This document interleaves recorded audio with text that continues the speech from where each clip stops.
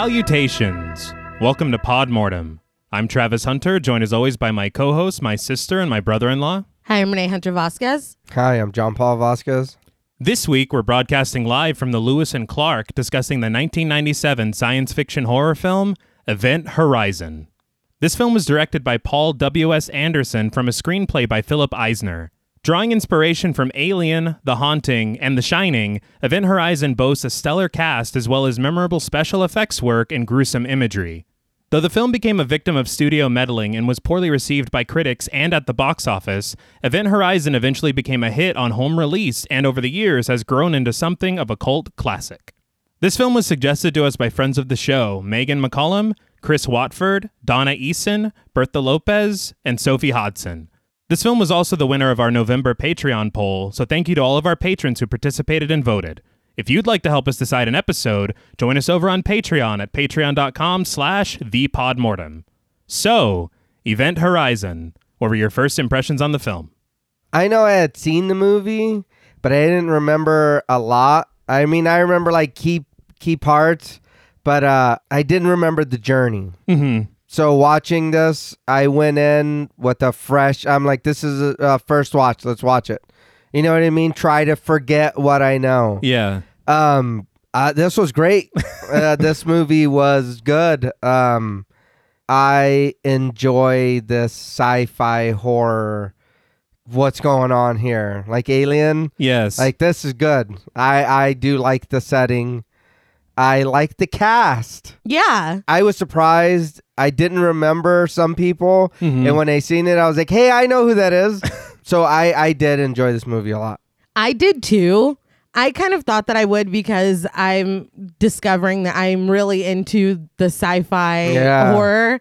And before this had even come up on the Patreon or anything like that, my friend at work, Chris, you just shouted out a second ago, but I think I was talking about how much I've discovered that I really like sci-fi horror. And she's like, have you seen Event Horizon? And I was like, no. She's like, you need to fucking watch Event Horizon. And I was like, oh, I will. And I just kind of tucked it away. And then when it came up again on the Patreon, I'm like, I'm going to like this. Like, I knew I was going to.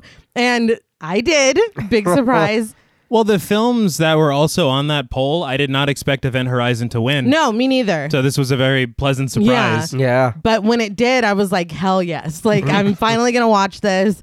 And just the beginning when they're showing the cast, I was like, God damn, like, it's crazy. It really is. And you would think, I mean, for as much horror as we've consumed, it's very odd that this one slipped through the cracks. Yeah. And then watching it and the people on the Patreon and everybody saying how good it is, and then learning that everybody hated it when it came out. Yeah, that upset me. Yeah, I was just like, were we watching the same movie? Because I'm not going to sit here and say it's perfect, but I had a great time watching it. Mm-hmm. I think I saw on IMDb it has like a 35 on Metacritic. That's crazy. Yeah. I was like, are you fucking kidding? Come on. This for me was a first time watch. I've never seen this film. Yeah. Mm-hmm. I think the only thing that I ever saw about this film, there's one picture that always makes the rounds that is very spoilerific. Yeah. And it's the only thing I ever knew about the film. So I kind of knew you were spoiled a little bit. Right. Or, it could have been a dream sequence. Right. You know, so I didn't know how much spoiled I was, but I was very spoiled. When I accidentally see something, that's always what I tell myself. Yeah. It didn't, that's not real. It's just, that was a dream or. Yeah, it's just raspberry jam. Yeah. But no, I was very, very pleasantly surprised. Paul W.S. Anderson, I've seen very few films by him that I enjoyed. Oh. And so, I'm not trying to be a dick. Your reaction made me feel worse. Yikes. I'm just saying, I haven't been a massive fan of his work, but this film, as good as it is, genuinely changed my mind about him. All right. And I would prefer that he did more work like this. I don't. Again, what a backhanded compliment. You keep giving me a look, and I'm.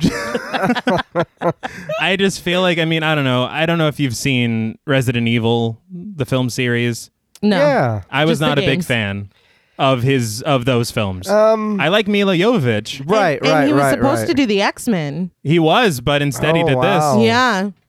No, don't do that. He also did Mortal Kombat before this, which I enjoyed very much as a kid. Yeah, that one wasn't bad. The second one wasn't good. Yeah, that was pretty bad. The first one was okay, though. Yeah, I'll give him that. I do think it's odd that they, and again, I don't mean to go into like a Mortal Kombat thing, but that they made that PG-13.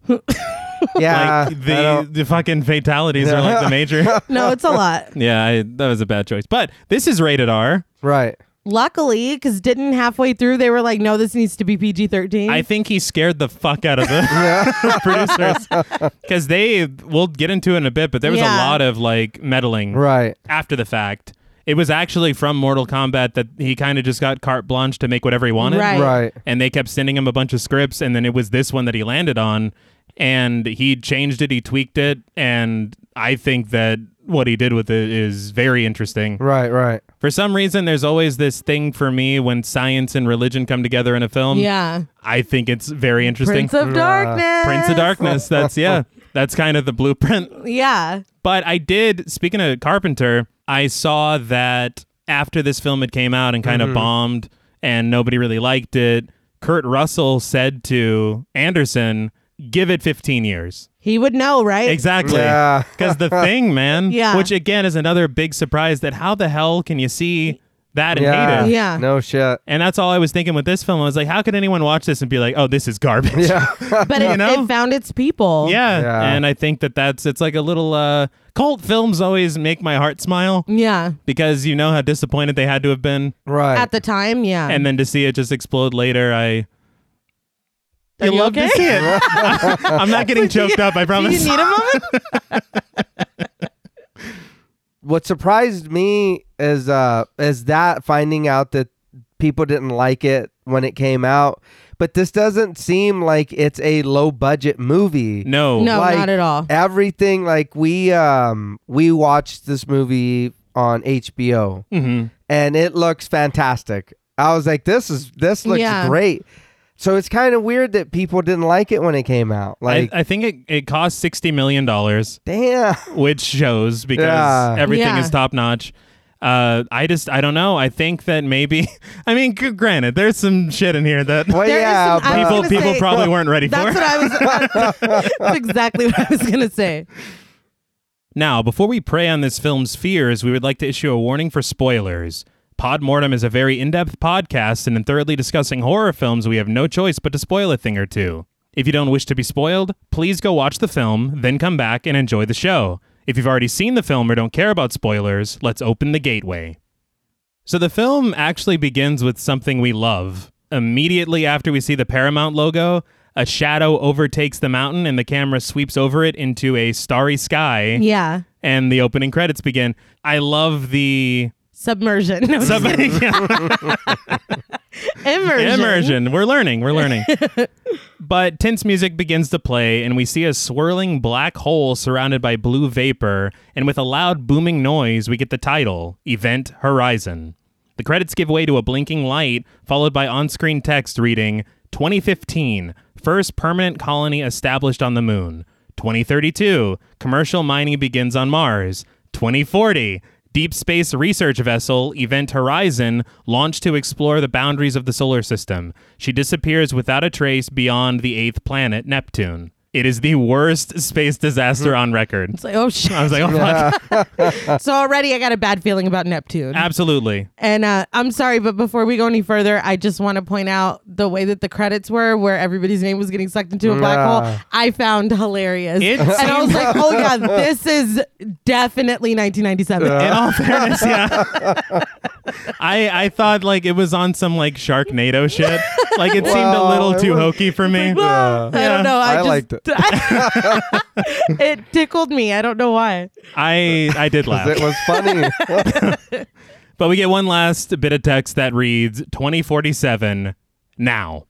So that's a lot up top, as we've established. Yeah. Every time that they would bring more text, I thought they were done. No. I was like, Jesus Christ, how long is this fucking... I don't know how you could do this without doing the text, because then it would just be a lot of, expositional dialogue. And that would also piss me off. So I don't think that would work out. At least it wasn't like a news report, or they go to the space library and they're like, oh, it was remember? lost.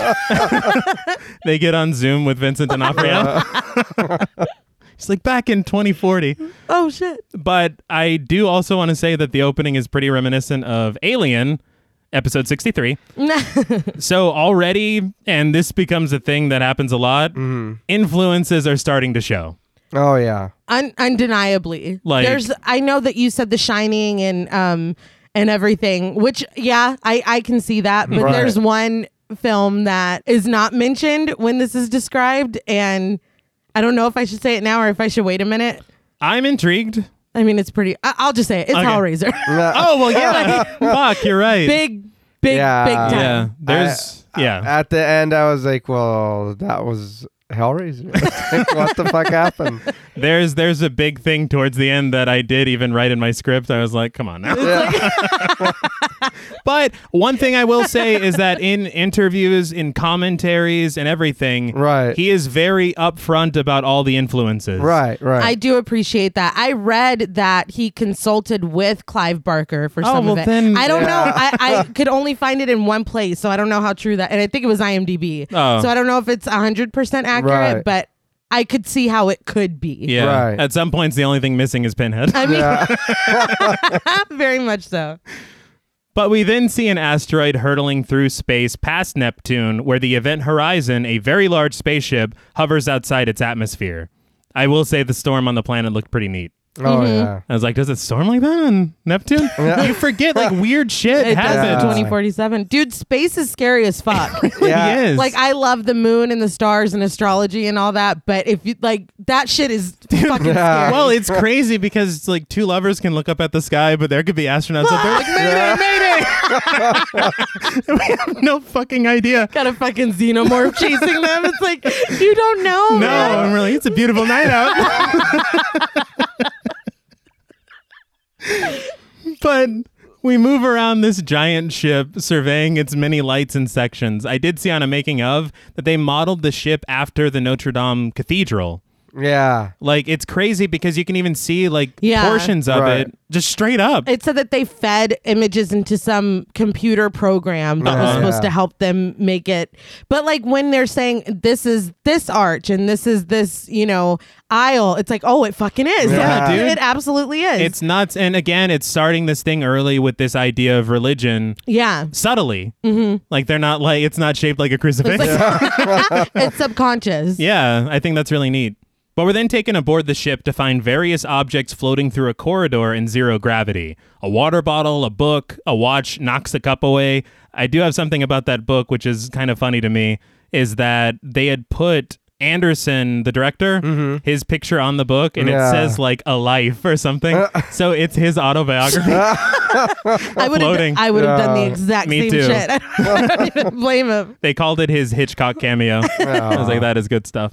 But deeper into the ship, we find a man turning in the air weightlessly in front of a cross-shaped window emanating blue light.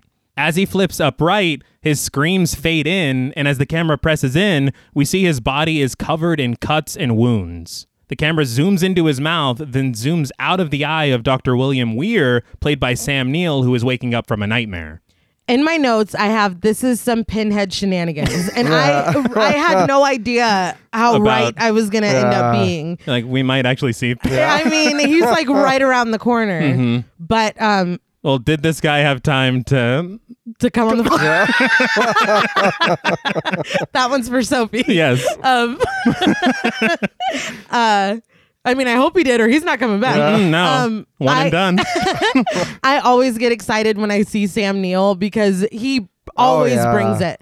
I've never seen him in something where I'm like, oh, that was fine. Like, No. he's so great. Literally never phones it in. No. In the Mouth of Madness. Oh, yeah. In the mouth. Oh my God. I can't wait to Goddamn. do that one. I love that movie. His character in Peaky Blinders, he said that Yes. people hated him on the street and because of who he was or like who he played in that show, and that people would say rude shit to him, and he's like, dude, that's a character, but people hated him so much on the show, but he does a good such job. a good I think bad that's guy. what proves it. Honestly, it's like a conflicting thing in your head because I'm like, I'm doing a really good job, but I really just wanted my coffee. Like, goddamn. Why are you spitting on me? Oh yeah. Oh, that's right. I'm an asshole on TV. Yeah, that guy I played.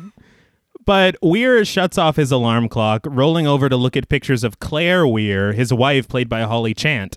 He takes one of the pictures off his wall and he tells her that he misses her before getting out of bed and placing the photo on a shelf filled with more photos. He shaves his face in the bathroom, distracted for a moment by the dripping faucet of the bathtub. He returns to shave with a straight razor and finishes up.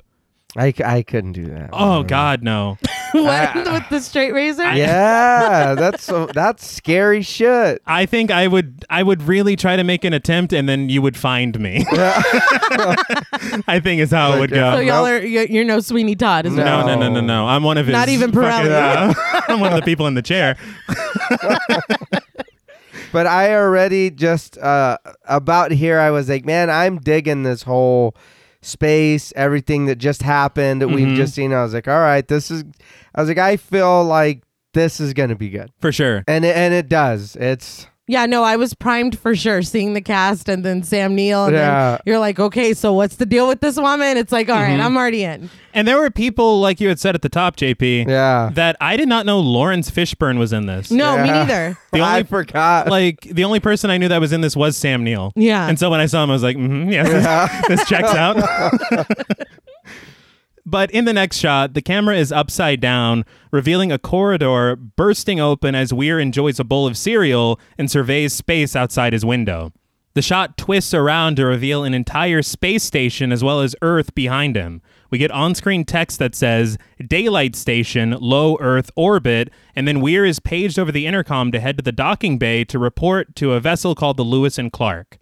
The interior of the space station looks exactly like Alien. Yes, it does.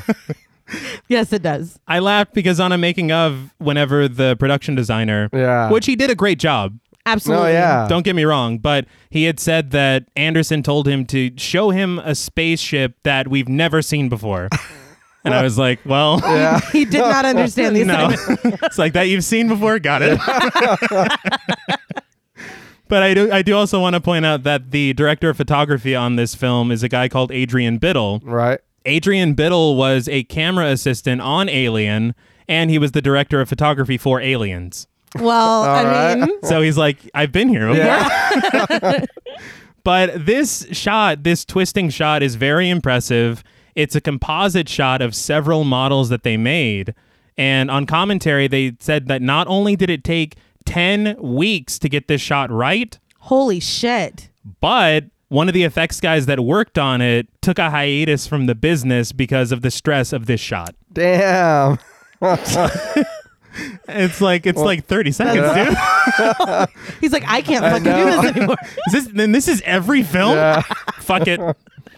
But I guess it's worth it. I am sure he did come back. I hope so. It's like, no, he's a baker now. Yeah. But we then see the Lewis and Clark vessel bursting through space, categorized as a rescue vessel thanks to some on-screen text. On board, we hear the crew working vigorously on the bridge. They are Captain Miller, played by Lawrence Fishburne, Lieutenant Stark, played by Jolie Richardson, Smith, the pilot, played by Sean Pertwee, and Justin, who is an ensign, played by Jack Noseworthy. Not Julia McNamara. Yes, dude. I will say I liked her a hell of a lot better in this. Yes, she didn't flush a goddamn hamster. You sicken me. There'll be no charge. I really enjoyed seeing her here. Yeah. I was very surprised to learn that the character of Lieutenant Stark was written originally as a man.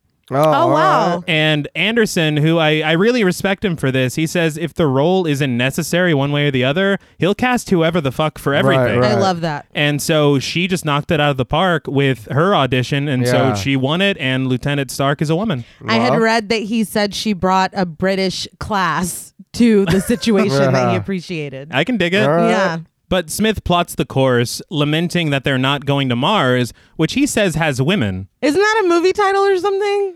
Mars? No, it's Earth Women. No. Well, there's a song by Rob Zombie called Mars Needs Women. That's what I'm thinking of. All right. They're already there, Rob. Yeah, shit. Just wait till 2047. Fuck. I'm sorry, Rob Zombie. He gets a lot of shit on this show, but I appreciate him as a human and as a musician. Same. And as a filmmaker. Yeah. I like Lords of Salem. We just don't agree with everything. Not everything, Rob.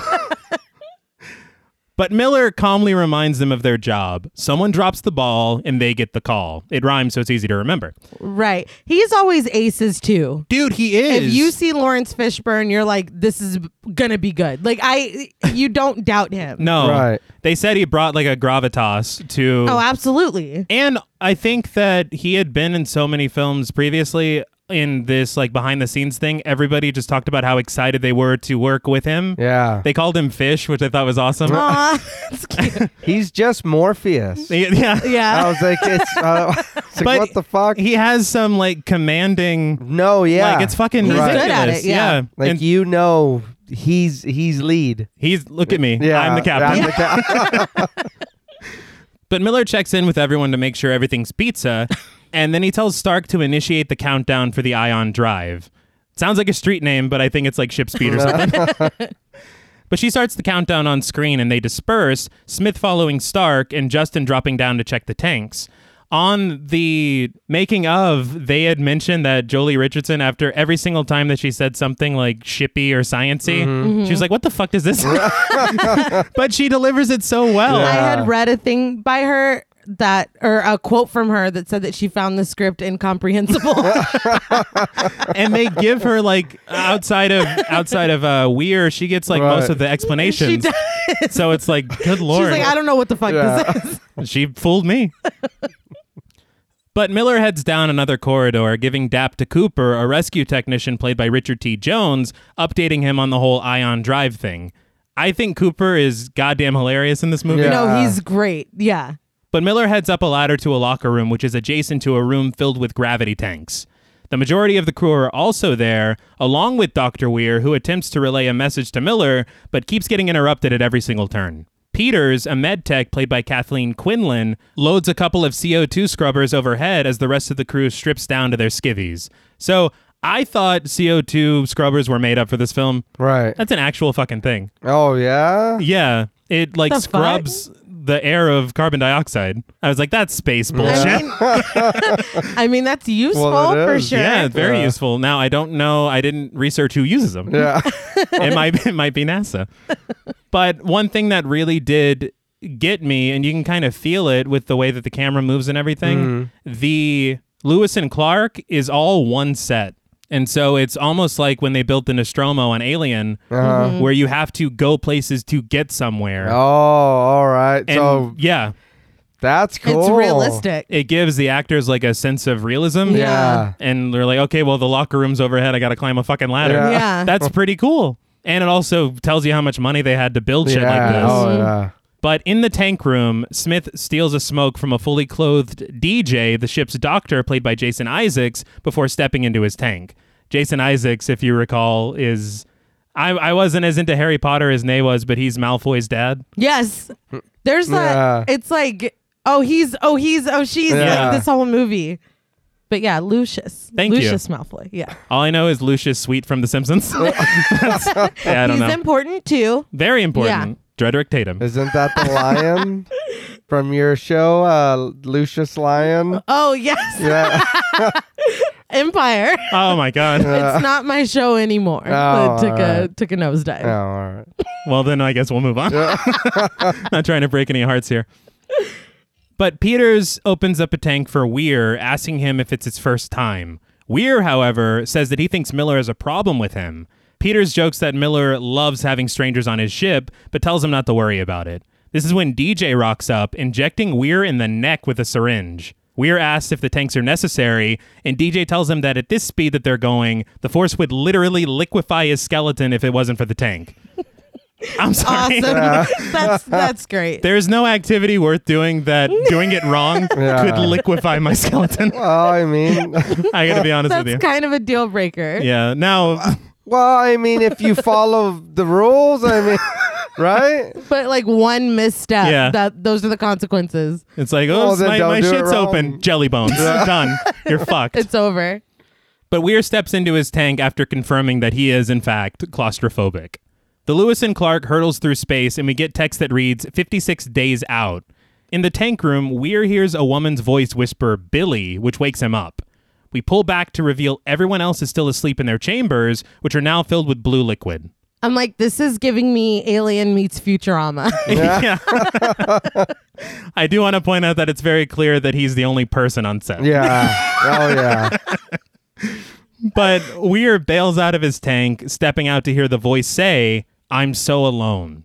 He calls out, heading into the locker room.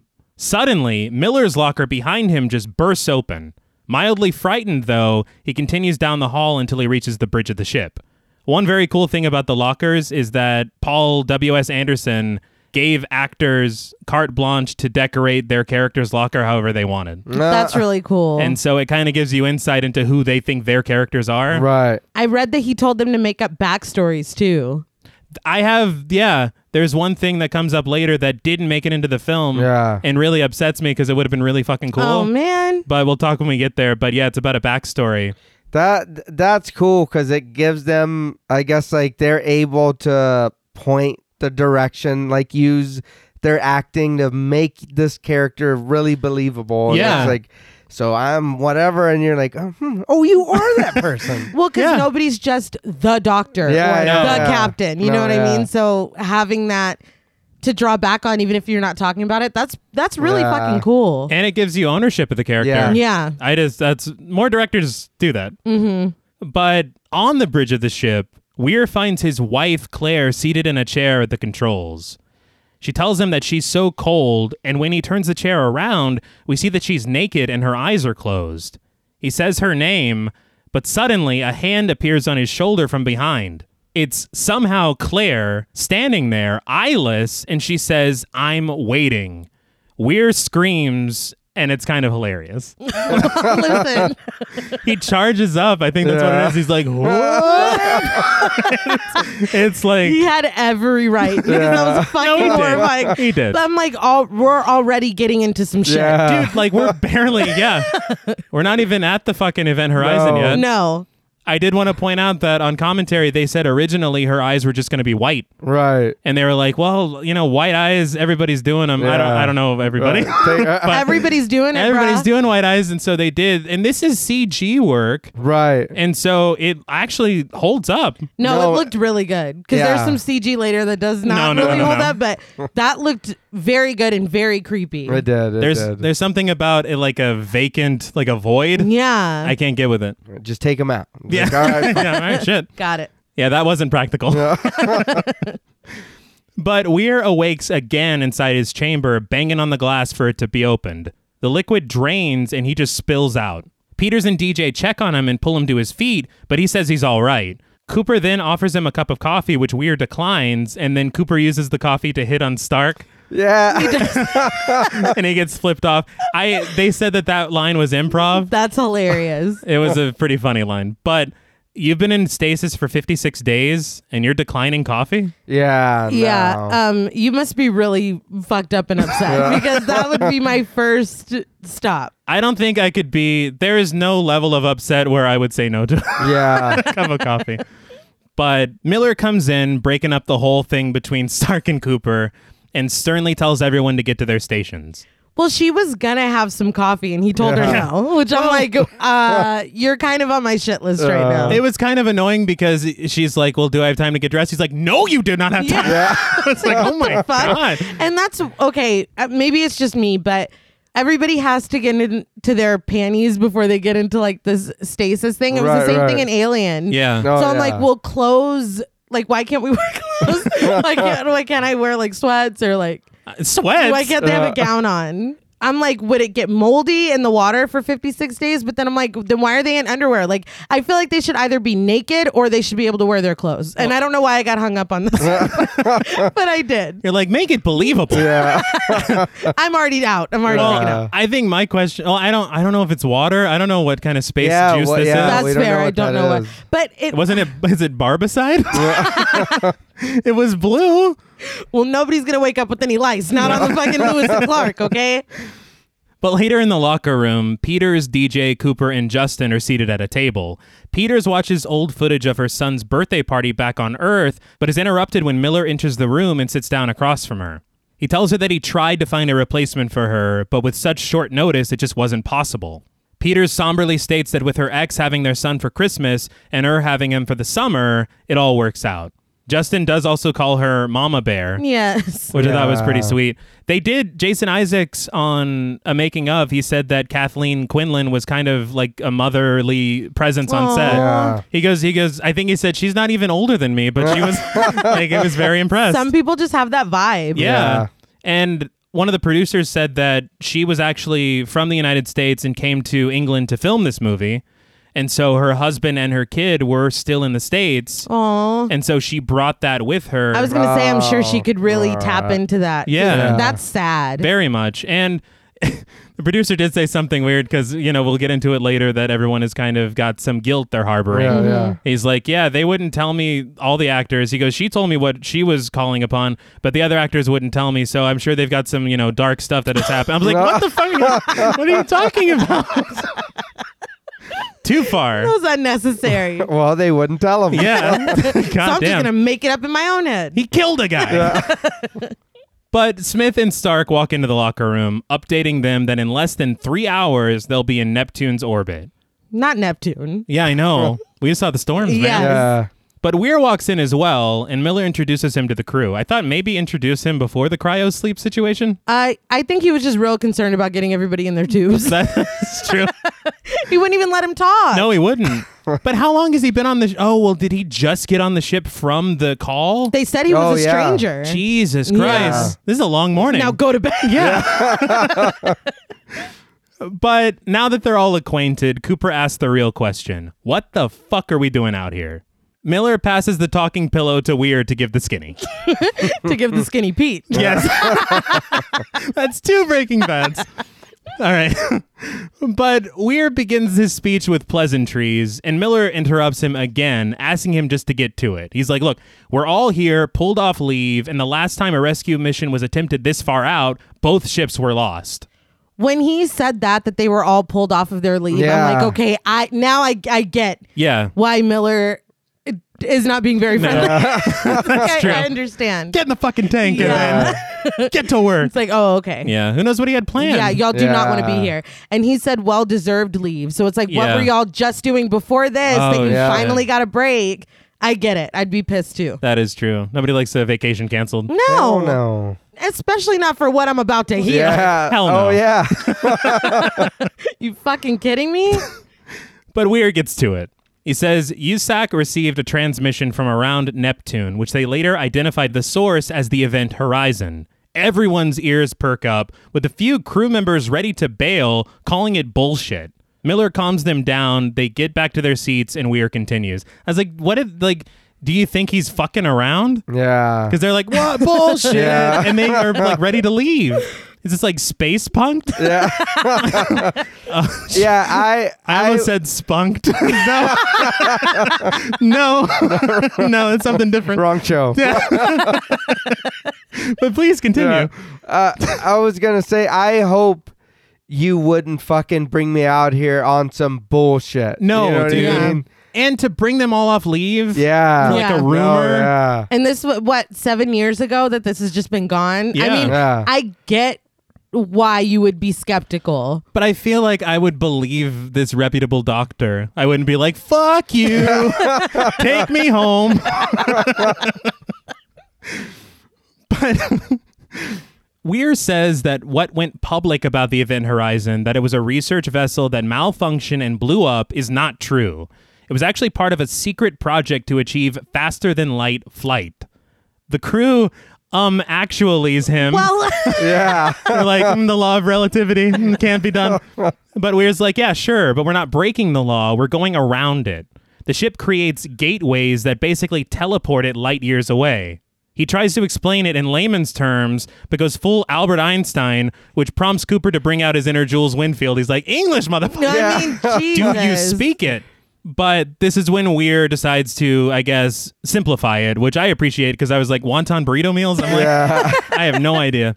But he snags one of Smith's girly mags. The photo on the magazine represents space-time, and he pokes a hole in the top and the bottom, supposing you want to get from point A to point B. He says the gateway folds space, folding the paper as he says it, so that both holes are lined up.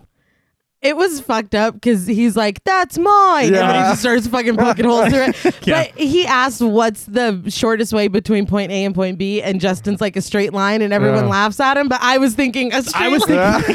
I was like, what? And he's like, actually, it's 0. I was like, that's a trick question. Yeah, you knew. Like, don't be fucking rude. That was rude. I thought the same thing. They're like, oh, you fucking idiot. It's like, what? I've always been told it's a straight line and to take advantage of your diagonals.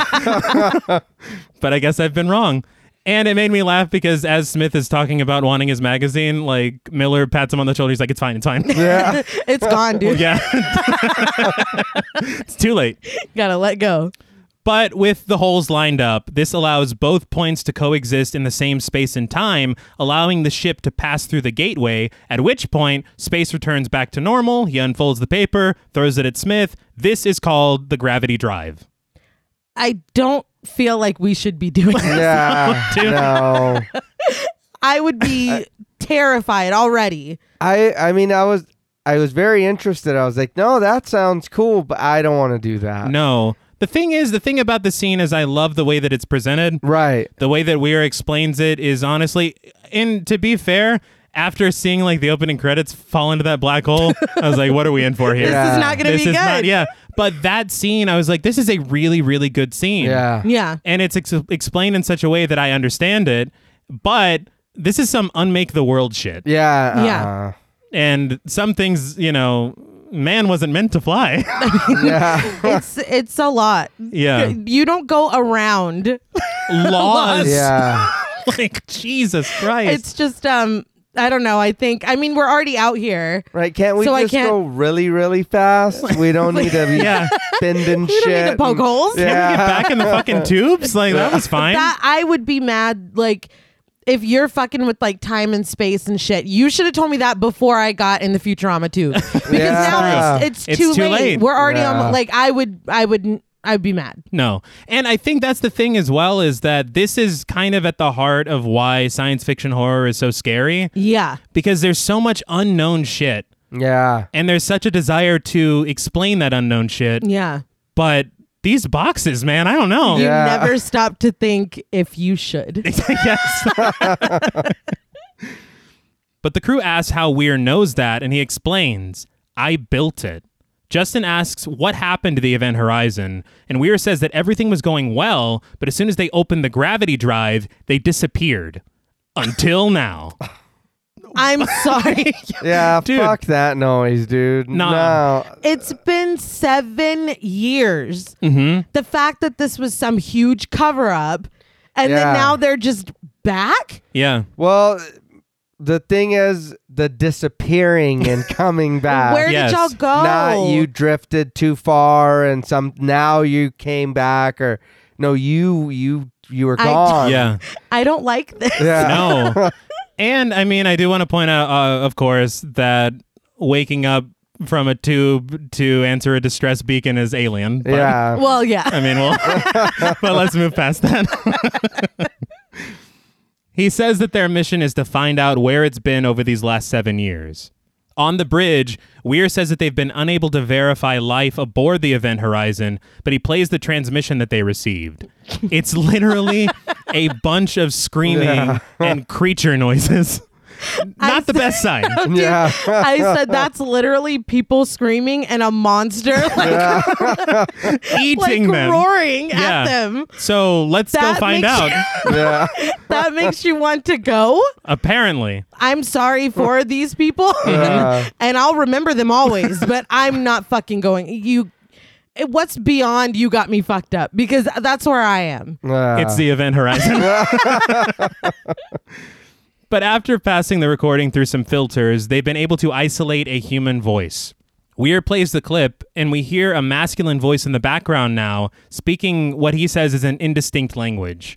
Everyone looks uneasy, but DJ says that it sounds like Latin, and after playing it again, he translates it to Liberate me, or save me, for the layman. We don't need to go over there. Nope. When was this from? Let's just say that it was from 7 years ago. Right. Mm-hmm. And they're long gone. And again, I'll remember them always. Very fondly. I'll name my ship after them. I can't, dude. I can't. But that's what I'm saying. You they're gone. They disappeared and came back. Mm-hmm. And then this is what you get. No, they don't want us to help them. They just it's just something you say. Yeah, no. Everyone says save me. That doesn't mean you mean it.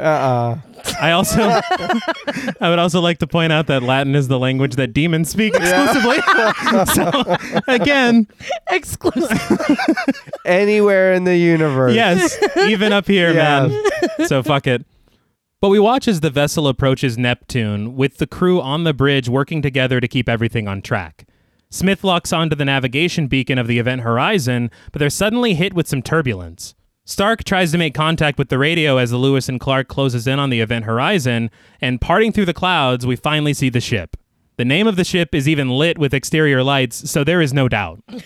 That's a big-ass ship. Yeah. It's huge. It fucking dwarfs the Lewis and Clark. Yeah, it does. We get like this aerial shot. I really liked this scene when they're coming through the clouds and they're getting closer and closer, and I was like, oh shit. I even felt, I was like, are they gonna fucking hit, it's like they're gonna hit this fucking thing. I saw on the making of that these were models. Oh shit. Like, and they were of varying size depending on what shots they needed. Right. And they also, the clouds are CG. Oh wow. that looks good. I was very surprised by that. But I like that shot too. It does remind me of a shot in Alien. Yes, it does. But I thought we were moving past that. Well, no, I don't think we can move past it. It's become a passenger on this road trip that we're taking. But they stare out the windows as lightning flashes, and Miller calls the ship impressive. Smith initiates a flyby at Miller's request, a spotlight scanning the ship as they slowly move past. Weir points out an airlock that they can dock from, and Smith makes it so. The airlock is number 13, by the way. Oh, is it? Yeah. I didn't even know. Par for the course. Why not? It's like we already got the fucking Latin. Are there any ladders we can walk under? Like, what more? Let's break some mirrors. I mean, fuck. They had a cat like Jones, it's black. No offense to any black cats that have We love black cats. Black cats are like my favorite. But Stark gives a read of the ship. The reactor still works. No radiation leaks. The hull is intact. However, there is no gravity and the thermal unit is offline. The only way the crew could still be alive is if they're in stasis. And she then attempts a bioscan for life, but there's a problem. There is life, but you can't pin down a location. It seems like it's all over the ship. Okay. If I can make sure in layman's terms that I'm understanding. Okay. So we're about to go in here, right? Mm-hmm. So far, so good. Check. The conditions are so that humans cannot be alive just being out and about on the ship. Right. Mm-hmm. However, there is detection of life form out and about all around the ship. All around the ship. And we're going in there. Yeah. Right. Does nobody see a problem with this? Oh, no. I've put this down as red flag number 1. Well, yeah. Maybe number 3. This has to count for about 6 flags. This is insane. Yeah. It is. But Miller says that they'll have to do shit the old-fashioned way and sweep deck by deck, room by room. He tells his crew to get ready, except for Weir, who he tells to stay on the bridge. Yeah, he's like, stay here, you stupid science bitch. But Weir is like, no, I want. Like, it's like, no. Dude, you were too excited. Yeah. He protests pretty harshly. He wants it too bad. He's like, I need on the ship. I was like, But Miller says that he needs him to guide them through the ship. Yeah. He's like, after everything is cleared, we'll bring you on board. And I get where he's coming from, because the second they get on the Event Horizon, we heard the fucking tape, a monster could eat them. So... Also, I do have to say, with the docking and everything in the name of the ship, it made me think of Fisherman's Horizon from Final Fantasy VIII. And I was like, I don't think there's any correlation here. Probably not. Except my childhood brain. So we're not putting on a concert here. No, we're not. You know, that was a lot easier to do as an adult, I'll tell you that much. We were like, but the rhythms don't match. That should have been a key to know that we were fucking up. It's like, everybody just go do your own thing. Yeah. It's avant-garde. Fuck cohesion. That's a deep cut. It's a very niche audience for that joke. There's like 3 people that are like, me Hell too. Yeah. Zell didn't know what to play, but we watch as the vessels dock onto the ship. Miller, Justin, and Peters suit up for the walk, with Cooper clipping them to a line of cable and handing Justin a case on his way out. So I do want to point out that the costume designer was a guy called John Mallow, who also designed the costumes for Alien. What? Yeah. I think that the thing is that these spacesuits are very different from the ones from Alien. Right. Granted, their normal, like, everyday attire looks almost identical to Alien. Yeah. But they do things their own way. Right. I did see that the spacesuits that they're wearing were so heavy that the actors couldn't even sit down. Damn. Oh my God. Anderson said that I think Fishburne sat down and broke a chair. Holy shit. And so They're like, new rule, nobody yeah, everyone stands. But they built like leaning posts so whenever they're in the suits, they can not have to fucking stand there holding it. Right. Like Mike's leaning stick in Blair Witch Project. Exactly, yeah. It works well. But the team communicates with Stark as they float through the umbilicus, switching on their magnetic boots to stay grounded and getting to work on the door separating the umbilicus from the event horizon. But I did read that in the original script, it was supposed to be zero gravity at all times. Ooh. Yeah. Dude, that would be a lot. So I think they realized that the budget wouldn't really allow for them to fucking keep these actors on wires like 100% of the time. I was going to say, I don't think they'd appreciate being on wires 100% of the time. No, they would not. And so somebody got the idea. They're like, magnetic boots. Yeah. Heard. Yeah. Yes, please. With science shit, as long as you make it sound official, you can do whatever you want. No it's 2047. That's never going to come. No. It's 1997 right now. And fucking Lawrence Fishburne says it with authority. They're like, yes, magnetic boots. Uh-huh. Yeah, yes. Those have always existed. But smoke billows from the machinery, and they open up the door, shining their flashlights as they step inside. We see that it's the corridor that we saw at the opening of the film, deep, cold, and full of floating objects. You see the corridor seems almost endless as they walk through it. I read that they brought in a massive mirror from France. And it's almost like an optical illusion. Wow. Damn. They put it on both sides, and so it just looks like it continues forever. Oh, all right. But it's like this finite thing. Yeah. That's so funny because it's almost like a childish, like, we'll just put mirrors on the end of it. Like, but it worked so well. For a $60 million film. I believed it. But Weir tells them where to go from here. So Miller directs Justin to the engineering room while he and Peters take the forward decks. So, splitting up. Yeah. Smart. Oh, yeah, always a good idea. Yeah. You did hear the monster on the table. I swear to God. If I was Justin, I'd be like, oh, so you hate me now. Cool. Well, he is an ensign. Yeah. Fucking red shirt. Yeah. But Miller and Peters notice that the area is full of explosive devices, which Weir says are meant to be used in an emergency to split the ship and allow the foredecks to be used as a lifeboat. Maybe some foreshadowing? I don't know. No, I'm sure it'll be fine. So I did mention at the top some studio meddling, and I kind of want to tackle that a bit here. All right. There's more to it than just meddling. Basically, what happened was that they rushed their schedule to fit Event Horizon into a slot because I guess Titanic was supposed to come out, but it got delayed. And so they gave them a very short, and I think it was 10 months to not only plan the film, shoot the film, post-production, edit the film, have it ready. Damn. That's reasonable. And a film like this, 10 months, that's just not right. They even shortened their post-production schedule. It was supposed to be 10 weeks for a director's cut. Right. And he gave him 6. And so Anderson, because he had spent 2 weeks, I think, shooting second unit directing. Right. And that gave him 2 weeks cut off of that editing thing. Oh, man. So a month. Yeah, so we had a month. And so he gets it together. He's not happy with it. Right. They even went to mix the sound. Like the day before it was ready to be shown, they were mixing the sound. And the sound mixing studio like shut down, like something fucking happened. Right. And so they're showing this film that's poorly edited. The sound isn't mixed right. And so they're already like annoyed about it. Right. It's 2 hours and 10 minutes instead of the version we see here, which is like 96. Right. Yeah. And when they get to show it to the studio blindsides them. Right. And says, well, we're also going to show it to a test audience. It's not ready. Yeah. So they show it to the test audience and they fucking hate it. And so the studio forces 30 minutes of cuts. Damn. That's a That's lot. such bullshit. Yeah. And from my understanding, what they cut was a lot of the freaky shit. Yeah, and I would have liked to see that freaky shit. Seriously, that's one of my major complaints is that the stuff that they forced them to cut would have only made the film not only more memorable, right. Not that it's unmemorable or anything, right. but it's shit that would stick with you. Right. And there's one scene right here that was cut, and it was one of his favorite scenes. It was actually written. They brought in the screenwriter from Seven. Damn. Hell yeah. And he wrote he reworked some of the scenes, right. and one of them is right here. As soon as they float on, they find something floating in the ship along with the other shit. As Miller gets closer, it's determined to be a tooth, and it's ripped. You can see the gums and the root.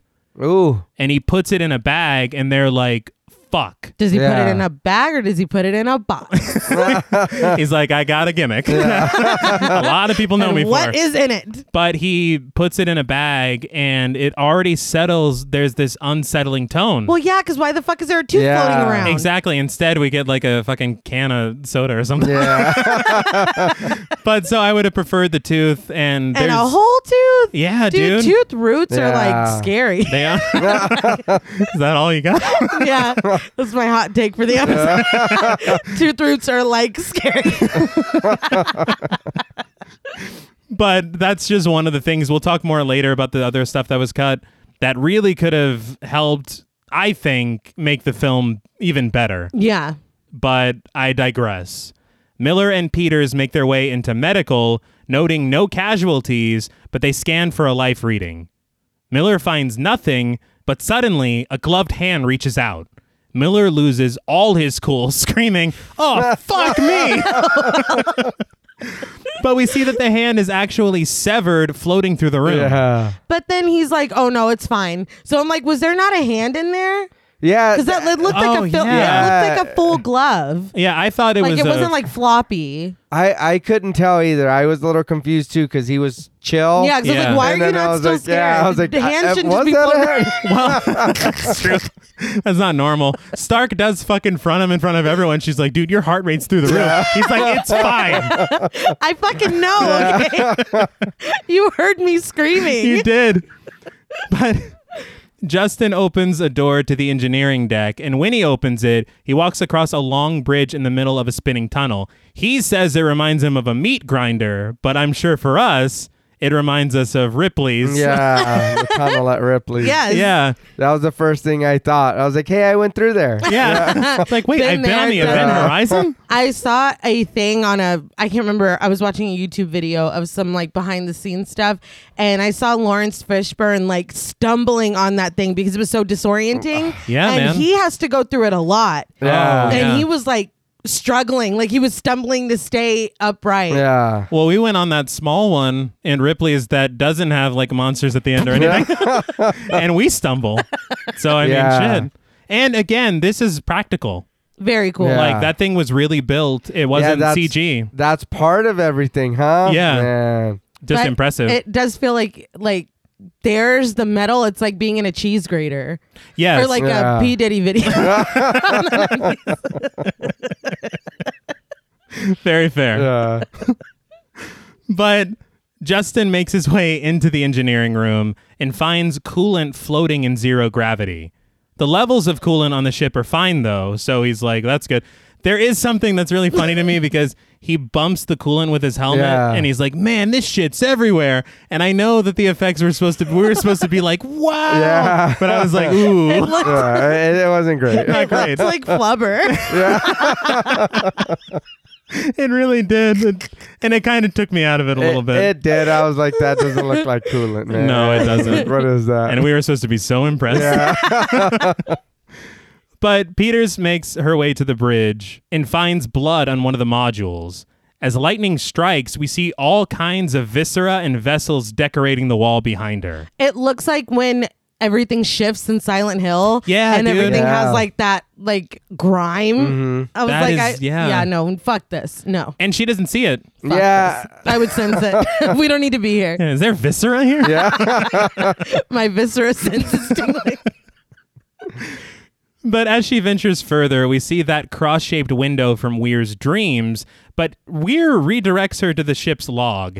He doesn't react. It's funny to me because whenever he has that nightmare at the beginning, right, we learn later that he built the ship. Yeah. And so at the start, I was like, oh, shit, he's having premonitions. Right. But he's just, no, I designed I that. remember it. Yeah. But Peters goes for the ship log and ejects a disc from a drive. Now, hold on. Your face. Yeah. This was what? 2047? Yes, sir. We're still using fucking CDs Yes. to hold... like, what's happening? What could possibly come next after CDs? You can't even fathom it. It's Memorex or nothing. But, I mean, you can't predict a jump drive. Something. Why fuck with perfection, okay? or even something different. Yeah. Like, you know what I mean? She's like, oh, wait, no, this was the Spin Doctors mix. Yeah. Sorry.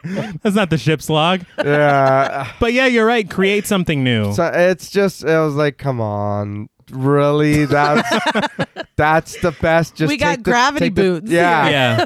We're doing No shit. Nay, it was one or the other. All right. We had to keep it at least somewhat believable. But she finally gets the CD out. But as she turns around, she's startled by a floating, eyeless corpse. The crew posits that it could have been caused by decompression, but DJ knows better. With the wounds, he says that it looks like it was caused by some kind of animal.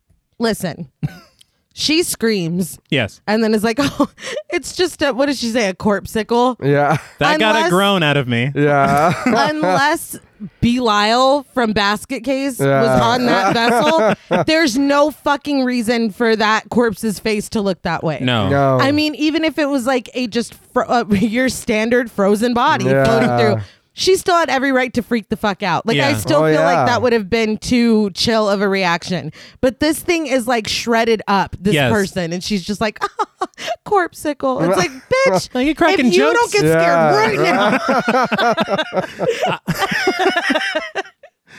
I think the thing is that finding a floating frozen corpse, right, it might be okay based on what Stark said.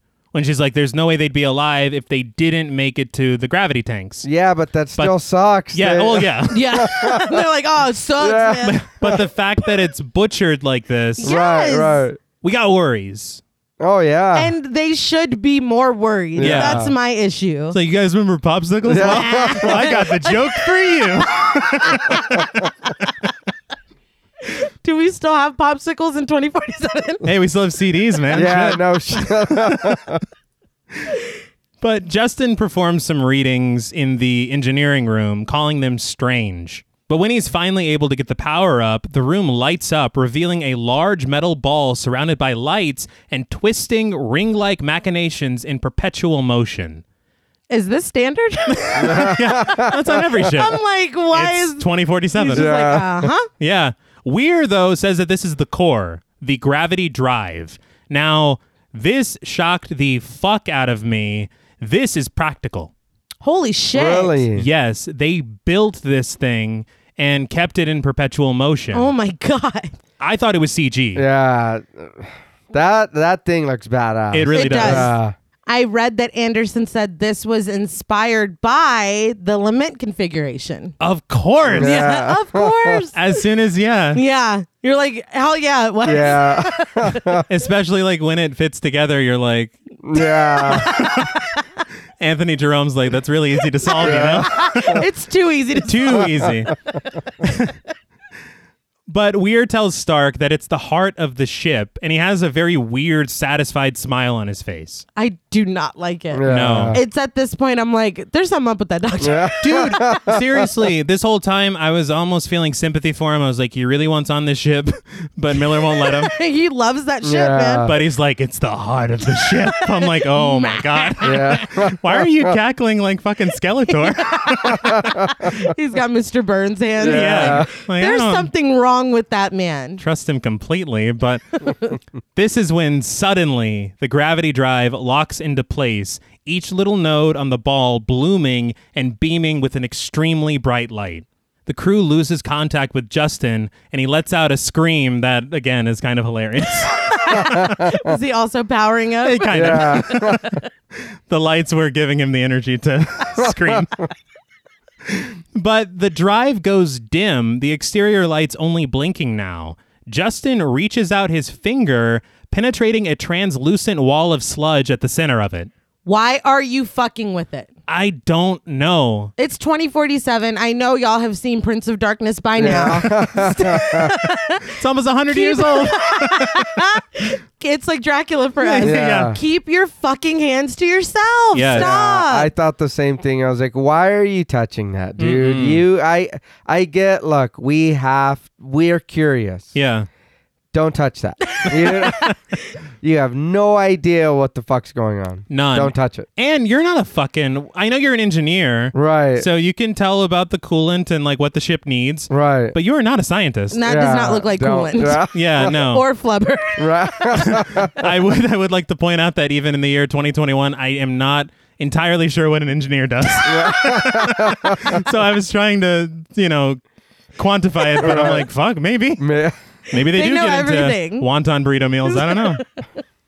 But Stark struggles to make contact and says that the life reading has gone off the charts, and Smith tells her to pull Justin out. I'm like, fucking how, dude? Right? I just told you we can't make contact. But we return to Justin, who is wrist deep in sludge, and unfortunately for him, the sludge wants more. Uh-huh. Something pulls his entire ass into it, Yeah. and we watch as the line that Cooper attached is pulled hard and fast. Cooper, noticing this, gets his gear on to head to the Event Horizon. Sludge always wants more, so just don't give it any. No. Okay? And Cooper, as it goes on, this dude is the fucking MVP. Yeah. Okay? He is. He is ready to risk his life to help everybody else. And I just want to acknowledge him for it. So he's the comedian and the hero. Yeah. He is, yeah. Well, he's rescue. Yes. Yeah. That is true. Just, no hesitation. I just don't understand if you put your hand in the sludge and then you start getting pulled in. Now you pull your arms out with your face. Yeah, that's all I'm thinking. Like, you can't, I just don't understand. But it's strong. we watch as a massive shockwave explodes from the gravity drive, fucking up Miller in the med facility and breaching the hull of the Lewis and Clark. So something not so chill happened. To say the least. Miller gets to his feet, checking on his crew who don't respond immediately. Meanwhile, they're fighting fires on the bridge of the Lewis and Clark, Stark calling it a pressure emergency and sending Weir to the airlock for the pressure suits.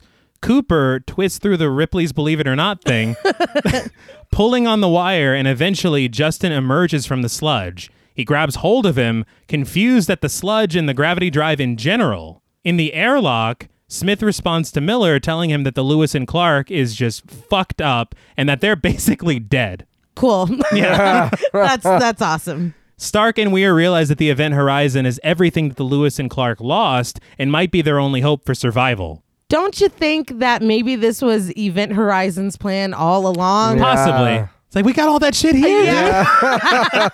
Sounds Come like you might on. need to come over here. Smith is hesitant. Thankfully, someone is. But Miller orders everyone on the Event Horizon. Incidentally, Peters at this exact moment is able to fix the gravity problem and turn on the heater. So, yeah. Well, the thermal unit's heater is... The heater. It's nice and warm, guys. But the frozen corpse that she discovered falls to the ground, shattering. Looks pretty good. Who's going to clean that up? We're like, well, it's not my ship. So. Yeah. But then we see a variety of floating items also fall to the ground. This does not look very good. No. The floating coolant in the engine room rains down on Cooper, who still holds a very injured Justin. After some exterior shots of the Event Horizon, we zoom in on the cross-shaped window, meeting the crew on the bridge.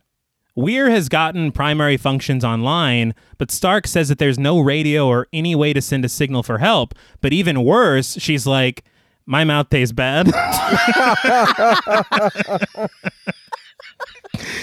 We learn that it's the carbon dioxide in the air. And even if they take the scrubbers from the Lewis and Clark, that'll only give them about 20 hours of breathable air. Shit always gets more real when you put a time limit on it, like Yes. that Gordon Ramsay. Yeah. We've only got 24 hours. You did that to yourself. But they're not imposing this on themselves. No, they're not. But it always makes shit a little more real when it's like, oh, in 20 hours, we're not going to be able to breathe Right. anymore. No. So is that a real thing? Which thing? You taste What, the CO2? Yeah. I guess so. I mean, I would assume that so. would be great to know in case. That's true. Yeah. I know carbon monoxide is odorless. Right. But Which is carbon scary as fuck. dioxide. Yeah. Who knows? Yeah. Maybe Gail it the makes your snail mouth might. taste bad. Yeah. Maybe that's what happened to Gail. But I personally, after what I saw on the Lewis and Clark, I don't know that I would want to return. Yeah. It was like they didn't put out those fires. No. They left. Like, we got to get the fuck out of here. Yeah, but I mean, return they do. And by they, I mean Smith. Mm-hmm. Yeah. He finds a 7-meter fracture on the hull just burping smoke into space. He says that it can be repaired, but it'll take time. Miller's like, well, you got 20 hours, Slim. Well, I mean, yeah. That's about it. And we're dead. Yeah. Again, the countdown. Yeah. But then Miller turns his attention to that viscera that we talked about earlier on the wall, asking Weir what happened here. Weir does not answer. And the scene, I think, just ends here. It's like, get your ass back here. You're the only one that knows anything. Yeah. You don't get to be coy. You don't get to be no mysterious. shit. He just kind of puts his head down. He's like, something bad. It's like, if you... like, come on, man. But in the medical room, DJ checks in on Justin, who is in stable condition, albeit unresponsive to stimuli. As Justin stares at the ceiling, DJ tells Peters that he might wake up in 15 minutes, and he might not wake up at all. Cool. Very good. Thanks, Doc.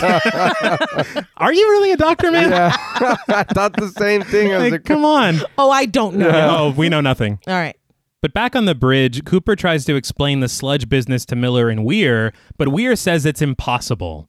Cooper gets defensive, but Weir says that would mean that the gateway is open. Cooper's like, then yeah, that's what it was. I mean, Like, what the fuck? that's impossible. That would only happen if blank. Well, then, that's Yeah, probably that's what what happened. Weir says that can't be because the gravity drive wasn't activated, but as soon as Cooper tries to reason with him, Miller scolds him. He reminds them of the reality that Justin could die and none of them are safe currently, but then he says that he does believe Cooper when he says that he saw something. I'm like, you're kind of, pick a lane. I did appreciate that, though, because I feel like this movie would have kind of really annoyed me if he saw something and everybody's like, okay, whatever, Cooper. Yeah. He's like, no, I believe you, but we need to focus or whatever. And the fact that he's worked with him on how many missions? Yeah, but that doesn't stop a lot of people do that to their spouses in a lot of movies. You were tired. Like, what the fuck? I saw a fucking ghost. But Miller wants Weir to explain, and though Weir thinks Cooper is losing it, he says it's possible that he saw an optical illusion caused by a gravitational distortion. If you don't shut your ass up, Yeah. you're Seriously. gonna look me in my face and tell me that was an optical illusion. Well, not only that, say what now? Unless what else happened? A gravitational distortion? Yeah. How? What is in that room? Yeah. What the fuck are you talking about? You've called it the gravity drive. Yeah. Like, it's on, dude. Yeah, like, what the fuck? And you saw it on. Yeah. Cooper does kind of get offended by that, thankfully, and then he gets scolded again by Miller, and he apologizes for, I think he called Weir a motherfucker or something. Yeah. Well, he is one. But if I'm on the ship at this point, I'm looking at this doctor, and either you have some ulterior motive or you're being willfully ignorant. And I think it's clear that he's being willfully ignorant. It's like, are you fucking, like, are you kidding me? Yeah. But Miller asks Weir to elaborate on this, which he does. If gravity waves somehow escaped from the core, somehow. Yeah, if that happens. Yeah, I guess. He says it could fuck with space-time, create the illusion that Cooper saw, and also be responsible for what happened to the Lewis and Clark. But Weir is doubtful, despite all these things having happened. That's literally what happened. That's exactly what happened.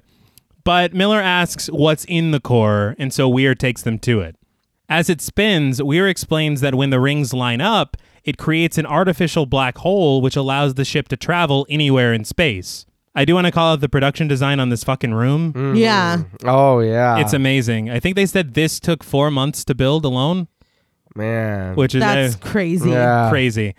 But Stark is kind of disgusted at Weir for having created, a black hole. Yeah. But Weir is stoked at the power and possibilities of it. Shut up. I'm getting real sick.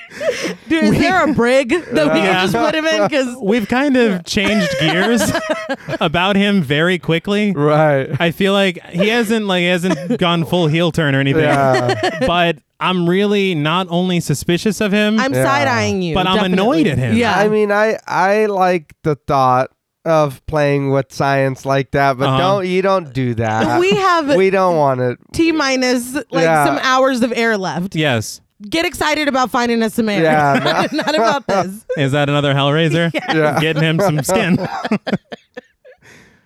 But Weir quantifies it, saying that the Lewis and Clark would take 10,000 years to do what the Event Horizon could do in a day. He then invites them to come closer to the gravity drive. But in an overhead shot, Miller breaks it down. If Justin got sucked into the black hole, he could have gone wherever the Event Horizon has gone in the past. Weir says that it doesn't just go all black holey on its own, but Miller puts his foot down. Enough is enough. This section is off limits. Good. Yes. Yeah. Oh, yeah. Weir thinks Miller is overreacting, but Miller gives him a little recap on how fucked up things have become thanks to Weir's fucking little whirly dervish bullshit. It is off limits. That's the final word. I mean, I get he built it and he's proud of it or whatever, but dude, you know some shit's going on and it has to do with this. Mm-hmm. Just let us close the doors. You're causing problems. Yeah. And if you've built it, I think you know what it's capable of. Right. And the unknown is terrifying. Oh, yeah. What's in a black hole? We will literally never know. I don't. I also wanted to point out that Weir kind of stares into the gravity drive and the light of the ring matches up with the iris on his eye. And that was when I was like, I think it's giving him ideas or something. Like, I don't trust him anymore. I think you need to get this man away from that drive. It's going to become the villain of this picture. But later in the medical facility, Peters is watching old videos while also keeping watch of Justin. I think it's of the crew of the Event Horizon. Yeah. Suddenly, she hears something rustling behind her, and she calls out, assuming that it's DJ, but when she gets no response and it happens again, she gives him a call on the intercom and finds out that he's not even on the same deck that she is. Nope. She picks up a bone saw and cautiously makes her way toward the noise. One of the beds in the med bay is covered by a tent, and we see a hand scratching at the fabric from the inside. Yeah, no. Absolutely not. DJ, bring your bitch ass over here. Yeah. Seriously, I'm sorry, dude. I understand we got the gravity and the heat on and everything, but there's no need to separate at all. No. At the very least, I understand separating maybe like 3 here, 2 there. Right. Do not be alone. We need to at least be in pairs. But Peters continues approaching slowly, ripping it open to find her son, Denny, played by Barclay Wright. He calls out to her, "Mommy?"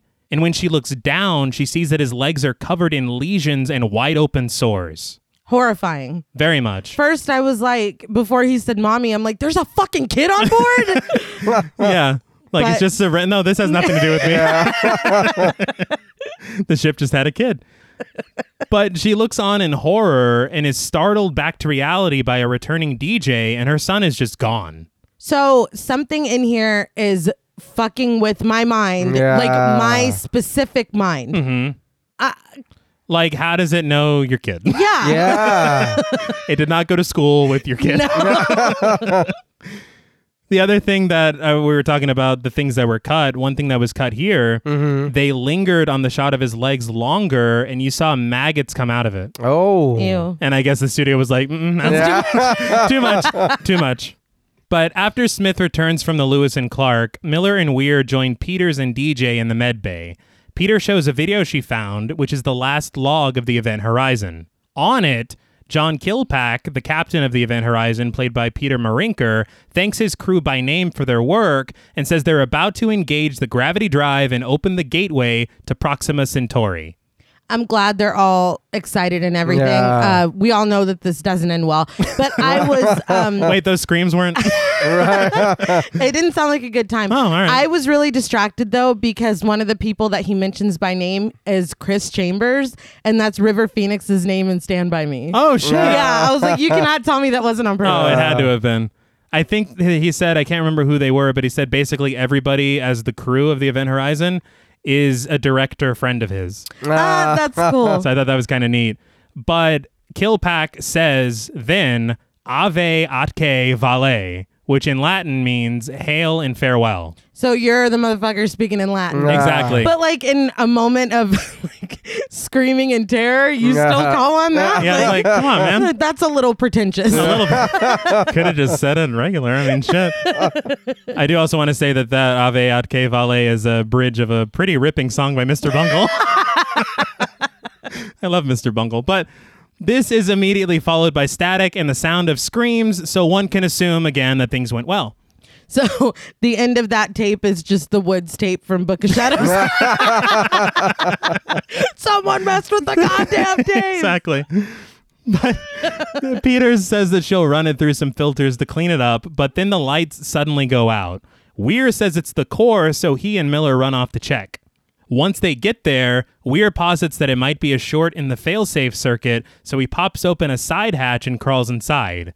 Now the green light that pops out looks really neat. Yeah. That's one thing I think I called out the cinematographer before. The use of lighting in this film it's really fantastic. Great. But back in the med bay, Justin begins to seize, foaming at the mouth. DJ tries to shoot him up, but Justin stops him and says, "He's coming." Oh my God. Well, how do you? It's about to get worse, my friend. DJ asks who, and he says, "The Dark." Oh my God. How do you? Batman? Oh my God. How do you? The Dark Knight. Yes, How do Batman's you- on his way. Yeah. How do you react to that? He was in there very briefly, Right. and it fucked him up so much that he went catatonic. Yes. And then no, man, I'll take my chances in the mystery wall. I'm going back to the Lewis and Clark to suffocate or something. It's not even close to fixed, dude. Well, isn't there like a porch or something we can sit on? A Porsche. Like where you don't go inside the haunted house, you just Right. kind of hang out. Speaking of haunted house, that's one thing I did want to talk about is that the shit that we just saw with Peters. Right. It's really haunted house style horror. Yeah. Right. But the haunted house style in conjunction with space, Oh, yeah. that's interesting as fuck. It is. yeah. I think I read that the original script, they were going to say that it was caused by aliens.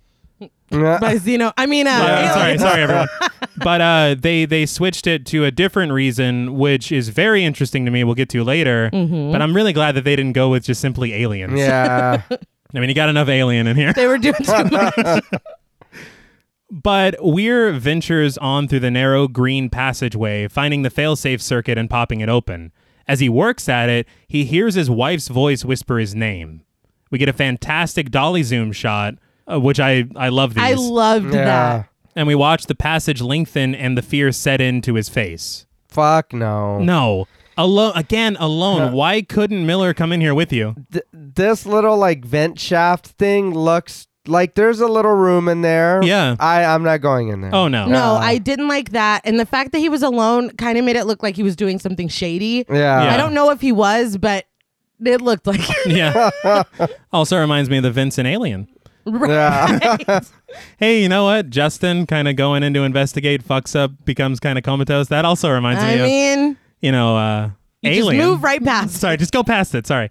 But suddenly the lights begin to cycle and then blink. Weir turns on his flashlight as his wife's voice gets closer.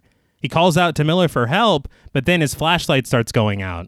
As the lights turn on, his wife appears in front of him, eyeless and naked. She tells him, "Be with me forever." The lights turn on again, and when they return, she's gone. So I'm like, what is the story with his wife? It, again, I think it's very interesting that they set it up at the beginning.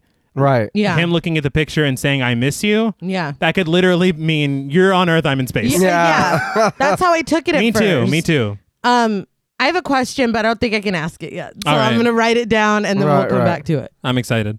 But on Miller's side, in the gravity drive room, he notices water beginning to boil beneath the gravity drive. As he approaches it, a fire begins to burn, followed by a charred man rising from the flames and staring directly at him. What the fuck? Yeah. Also, this charred man is played by the guy that played Mark in 28 Days Later. Are you serious? Yeah, I thought that was really cool. That is really fucking cool. This, for me, they haven't really explained it yet. Right. Yeah. But I'm starting to get an idea that maybe As Above, So Below might have seen Event Horizon. Oh, dude. yeah, for sure. Yes. And I don't mean the film. I mean the Dowdle brothers. No, the movie. The movie watched another movie. But the crew returns to the bridge, Miller spilling his guts about the vision he saw. He tries to get Weir to double dutch into this thing with his story, but he just stays silent. Peters takes up his slack, though, telling them all that she saw her son in the med bay an hour ago. Weir says that she could be traumatized or in shock, or maybe it's the CO2 just giving him hallucinations. I'm skeptical as fuck, but things are piling up. Freakish things do happen. Yeah.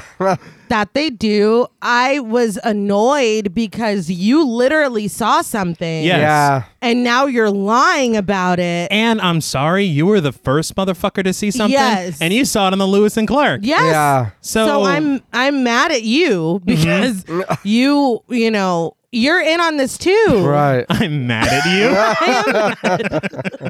I'm very upset with you. Don't just hang me out to dry. It's like in, what were we watching? Hell House, LLC. Yeah, man. When he was like, you were here. Like, don't be acting like that now that we're in front of people. You saw it. It's just bullshit. It's fucked up, and I don't appreciate it. And you're mad at him. I'm mad. But Peters disagrees about the whole hallucination thing, and Weir is like, and just kind of waves her off. Miller says that he even felt the heat from the fire that the crispy man was standing in, and Smith admits that while he hasn't seen anything, he has some astute analysis to offer, which is that the ship is fucked. Yeah.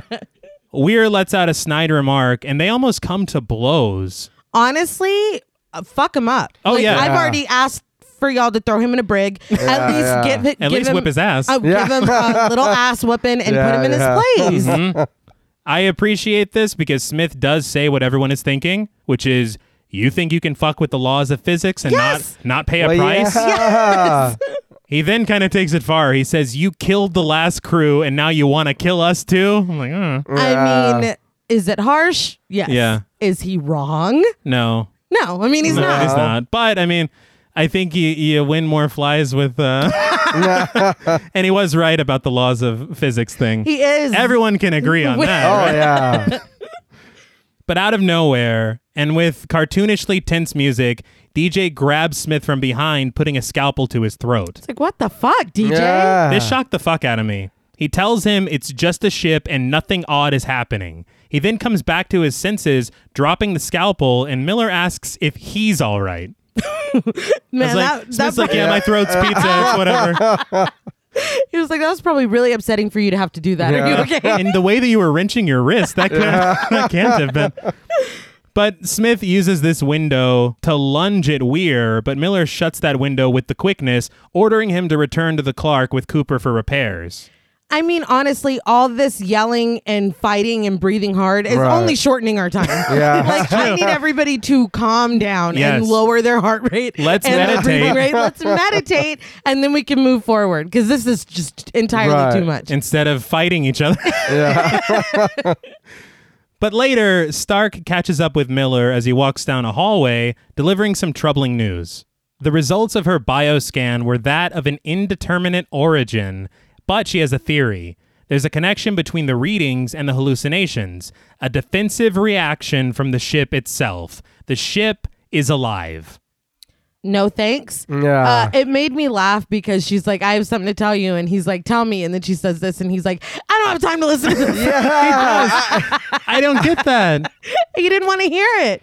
I don't blame I know, him. but you've seen something. Yes. It's not time to turn on your crew. No. You know what I mean? He just said, too, I felt the heat. Yeah. You know what the fuck's going on? I think what gets me, because he gets fed up and he's like, our only goal is to survive the next 10 hours. Yeah. Stark hasn't seen anything yet. No. Yeah. But Miller has. Yeah. So he should be very receptive to this, considering the fact that she's willing to fucking research this shit that she is just taking their word on. Yeah. He's literally encountered a burned man. Yeah. But he's like, 10 hours. He's like, I don't want to See you later. I don't want to talk about it. I wouldn't want to either, but shit. But anyway, in the med bay, Peters paces around as Justin lies motionless on an exam table. She spends a little too much time pacing to one side of the room because when the camera pans back to the exam table, Justin's gone. She shouldn't even be in here alone with him. No. I would never be alone again after seeing the shit that I saw earlier. Not at all. Hell no. Why isn't DJ here? Yeah. He's sharpening his scalpel. It's like, just in case. But she calls out for Justin, stopping when she hears loud banging noises from the outside of the room. The lights flicker as the camera presses in on an empty door frame. Total misdirection because sparks suddenly explode behind Peters, sending her running like hell out of the room. We follow her, swooping behind her through corridors until she reaches DJ and Stark on the bridge, the door closing behind her. And again, why is anyone alone? I'm mad about it. Yeah. And I think DJ would be a lot more helpful in the medbay than on the bridge with Stark. Yeah. And Stark is already there with Weir. Yeah. So she's not alone. I don't think anyone should be alone with Weir. Yeah. It's true. DJ's like, I'll keep an eye out. Whoever's with Weir is in a 3-person team. Yeah. But Peters cries out, almost hyperventilating, asking if they heard the noises that she heard. DJ calms her down, telling her that they didn't hear anything. As soon as he gets her to breathe, he tells her to explain what happened. She says, I was, but is then interrupted by a loud bang, and we see something is putting dents in the door from the other side. Y'all heard that, Yeah, right? and you can fucking see it too, right? Sparks fly as this continues, but Weir is sat in the captain's chair, super chill. He simply says, open the door. I was like, are you going to fight this thing? He's like, Smith got me fucking, I'm ready to. He's got testosterone to burn off, man. But he begins to walk toward the door stoically, almost in a trance. Before he can open it, Stark pretzels his arm, wrenching him into submission and telling him to control himself. Hell yeah. He is a little salty about this, though, about the pretzeling. But suddenly, an alarm sounds from a module, signifying someone is in the airlock. They radio Miller, who says none of the crew is there, but Peters remembers that Justin just got out of bed and is doing fuck knows what. Yeah. They rush through a corridor, green lights behind them and red lights below them. I gotta call that out. It looked very cool. But they reach the airlock just in time to see it close with Justin inside. Stark calls Miller on the intercom, who is out on the Lewis and Clark with Smith and Cooper. She tells him Justin is in the airlock and he's not wearing a suit. Stark tries to override the system, but in a neat shot, we see Miller Superman his way up a ladder back to the Event Horizon. They beg Justin to open the door, and he finally turns around to look at them. He asks, almost in a trance, did you hear it? Peter says that she did, and he says, it shows you things. Horrible things. What did he see? I don't know, and it is. I'd really like to know. I do and I don't. I need to know how scared I should be right now. Right, what's coming? Yes. Yeah. But he says that it's the dark inside of him from the other place, and he won't go back there. In kind of a sad callback, Peters calls him Baby Bear and begs for him to open the door. DJ kind of pulls a dick move, and he's like, if he opens the airlock, it'll turn him inside out. Like, we know it's bad. Like, I don't know why you got to do this. Can we have an ounce of compassion? Yeah. It's like, you might want to get him out of there, because one sniff of that fog. But Peters pleads with him, but he tells her that if she saw the things he did, she wouldn't try to stop him. He inches his way closer to the panel to open the door, which Peters encourages, but in a sly little bit of absurdity, there are two buttons. A green button for the inner door and a red button for the outer door. Right next to each other. He plays like he's going for the green button, then whoops. And I hope. Too fast. He presses the red one. Stark tells Miller what happened, and Miller goes, Justin!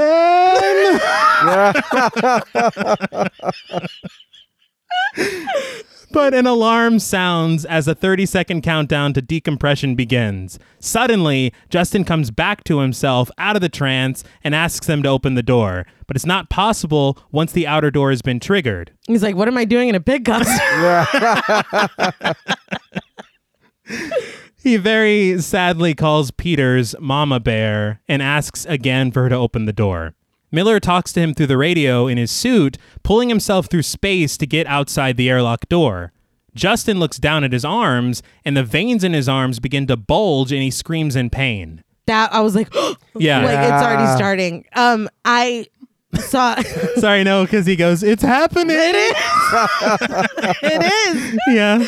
I saw that they had made fake skin. Yeah. And had tubes obviously under the fake skin, and then used compressed air to kind of make it.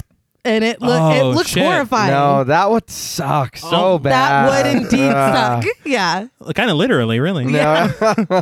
Seeing the shot, you almost want to think it's CG. Yeah. Yeah. But again, some of this practical work is just top notch. But he then lifts off the ground, pain filling his eyes. Miller tells him to shut his eyes and curl into a ball as he makes it outside the airlock door. He tells him to blow all the air out of his lungs, and we watch as Justin writhes in pain, blood pouring from his face, and the airlock door opens. As soon as it does, Miller launches himself to intercept him. Blood spews from Justin's mouth as Miller catches him. It was very sweet. He said, "Okay, baby bear." Yeah. I was like, "You too? Everyone's doing the bear stuff?" The bear stuff. I guess Weir is Goldilocks in this case. But they sail back into the airlock room, the door closing behind them. This is all achieved with wire work. Man. Nice. This It's whole incredible. sequence, I'm like, this is fucking crazy. It's tense as hell. Again, it is so tense and sad. Another countdown, a shorter countdown. Yes. It puts the pressure on. Mm-hmm. Yeah. Speaking of the pressure has returned now that the airlock door is closed, and the crew rushes inside, DJ injecting Justin with something, I don't know, and they try to keep him breathing. And the doctor, Weir, just sits there. Yes, he does. Thanks. I do want to say there is some horrible fucking form going on, because dude is literally choking on his own blood. Yeah. So they lay him on his back. As one does. And Stark puts her hand over his mouth. So I was like, I don't know if this is... I think they want Justin to die. But like you said, Weir is still sat in a chair on the bridge, and he covers his ears as he overhears the frantic crew on the intercom. He gets flashes of the gravity drive in his mind, and after the last one, he raises his head almost like message received. It's fucking weird. But we cut to the rest of the crew together, Justin in stasis inside of a gravity tank filled with green liquid. The ships are different. That's when you're sick. You Yeah. Get the green liquid. You use Listerine. When you're trying to grow your eyes back, Yes. you get the green liquid. But DJ says that Justin is stabilized, and if they make it back, he'll live. Miller assures him that they will make it back. Stark brings a stark reminder, though. CO2, yeah, thank you. CO2 levels will become toxic in 4 hours. Peters is tasked with finding out what happened to the previous crew, but she flat out refuses to return to the med bay, opting to work from the log on the bridge instead. Understandable. Yes. Oh, yeah. She's like, every time I go there, dude. I can't believe she went back the second time. No, me neither. But after she leaves, Stark asks what Justin meant by the dark inside me, and Weir says it doesn't mean anything and tries to leave. You don't think that means anything? Yeah. It means nothing. Just leaves. I hate him. Yeah. Fuck you, man. Seriously. Yeah. This is when Miller tails him out of the room wanting answers. Weir tries to rattle off some scientific mumbo-jumbo, but Morpheus is not the one. Never. Yeah. He's like, you said the ship creates a gateway. To where? Weir has no idea. Miller presses him, but he says that he needs time to understand. He keeps asking him. He's like, I do not know. Bitch, I do not know this. We don't have time. No. What did she say? 4 hours now? Yeah. Yeah. Come on, dude. If you don't know me by now. But Miller storms off, and we find him alone in the middle of intersecting corridors. A voice calls out to him, begging him for help and asking him not to leave. Miller tries to collect himself, saying it's all in his head, but as he closes his eyes, he gets quick flashes of violent imagery. He stops closing his eyes. Completely overcome, he just says, God help us. But back at the gravity tanks, Miller tells DJ that the voice he heard is from an old shipmate by the name of Edmund Corrick, who was left behind when their previous ship, the Goliath, burst into flames from an exploding CO2 tank. He says waves of fire kept hitting Korik, and he screamed for Miller to save him, but he had no choice but to leave him behind. He says he never told anyone about it, but somehow the ship knows. That's really sad. Mm-hmm. And it just goes to show that it's using personal shit in your mind against you. Which is even worse. Yeah. Just scare me with the regulation, like scare. Just your garden variety. Don't tailor it. The lady tried to tell you the ship was haunted. She did. She said it was alive. Well, he didn't have time. It's like 10 hours. An hour at like, what, 2? Fuck. The other thing, though, is that this portion that he's talking about was supposed to have a flashback. Yeah. And they said that Lawrence Fishburne's performance in this scene was so good, they didn't want to cut away from it. And that's fair. He seems very genuine, and it's very sad. Right. Yeah. But this also kind of explains why he was fighting so hard to save Justin.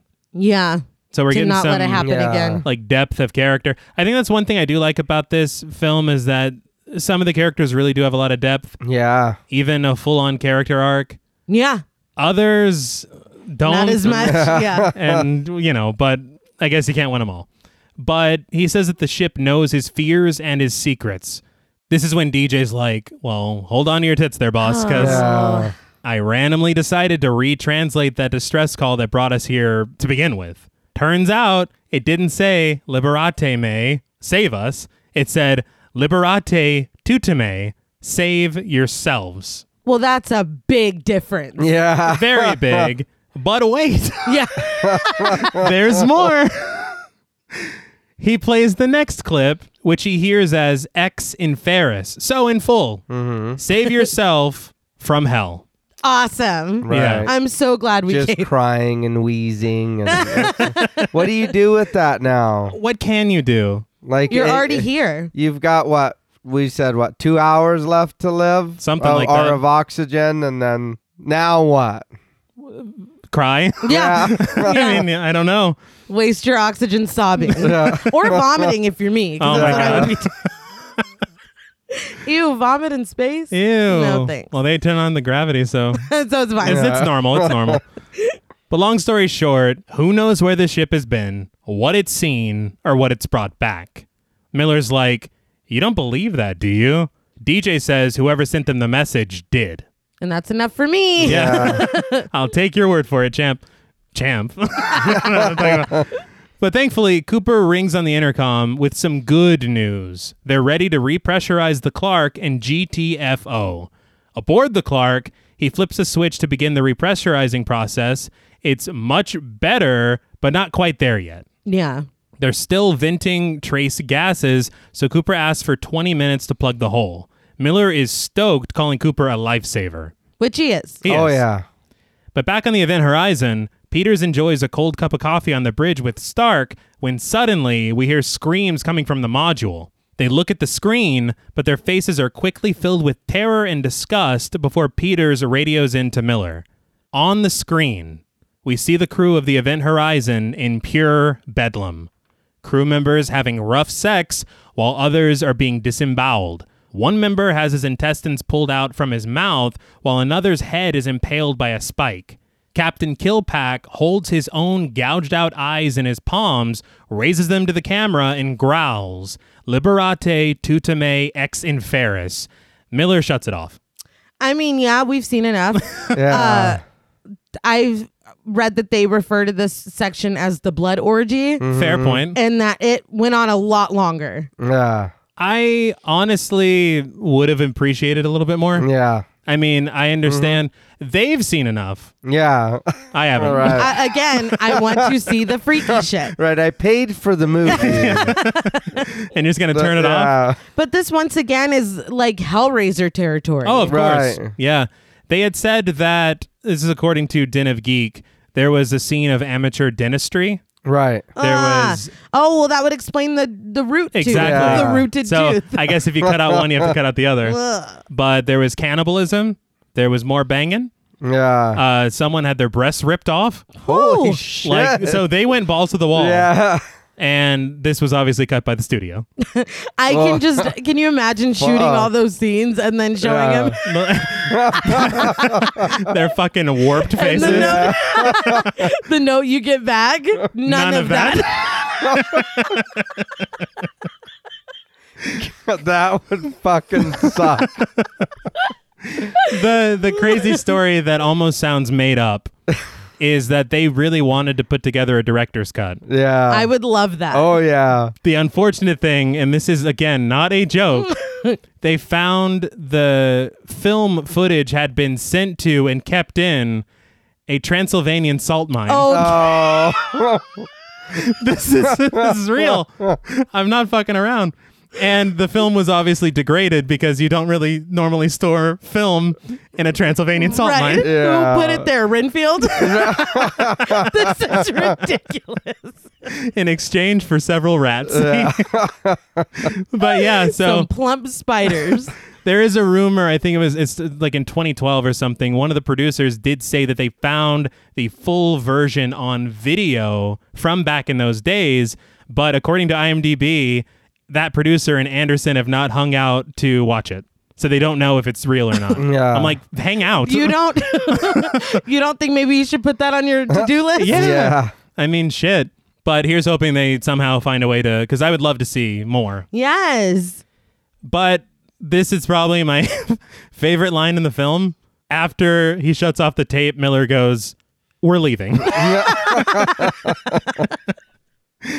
Weir gets testy, though, reminding him of their mission. But it's like, the mission was to rescue the crew and salvage the ship. The crew is dead as fuck. Yeah. So let's just get what we need and go. You need to let this go. Yes. You need to just take the L and move on. Yeah. Are you in love with this shit, man? Yeah.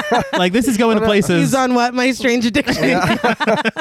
No, you can stay here, dude. Yes. Yeah, no. Yeah, we're That's leaving. fine. Yeah. But Miller tells Stark to download the files from the computers, DJ to get Justin ready for transport and salvage medical, and for Peters and Smith to get the CO2 scrubbers back to the Clark. Weir sincerely asks him not to do this, but Miller says it's done. Weir follows him desperately through the corridor they entered the ship from, saying that they can't just leave his ship. Miller's like, "Oh, we're not going to leave it. The second we're on the Clark, we're going to launch missiles at the Event Horizon." Yeah. This part. Yes. Yeah. Blow it the fuck up. Send it to actual hell. Yes. But he, maybe this is my favorite line. He goes, "Fuck this ship." See, that's the Morpheus thing. Yes. This, weirdly, this is when he almost comes to blows with Weir, who backs off. Yeah. Suddenly, though, the lights shut off.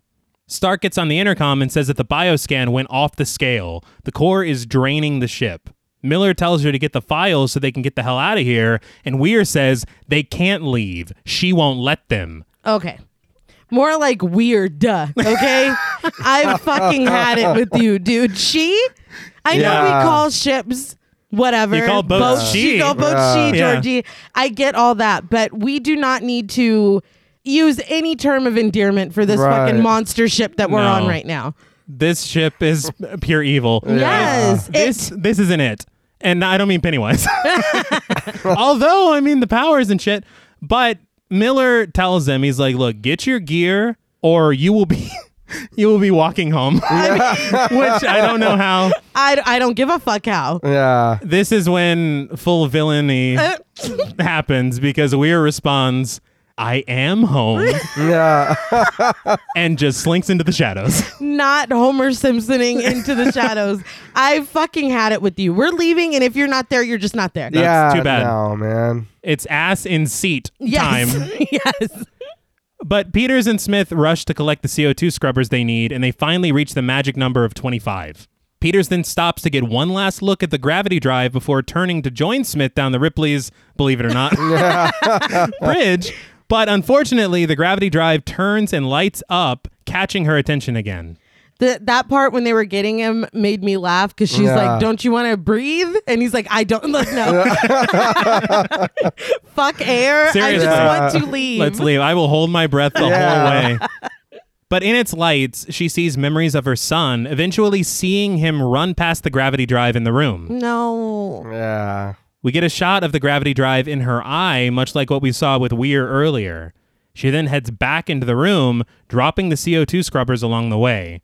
Why did he leave without her? That was my question. Yeah, I know. He fucking took off. It's like, I'm joking about fuck you. Like, I mean, we would be holding hands. We'd be side by side. We like, that is the source of everything bad that's happening. Yeah. I'm not turning my back and leaving you back there. No, hell no. He's like, I don't want to breathe. I don't want to wait. Fucking out of here. I've got one fucking tunnel vision, one priority.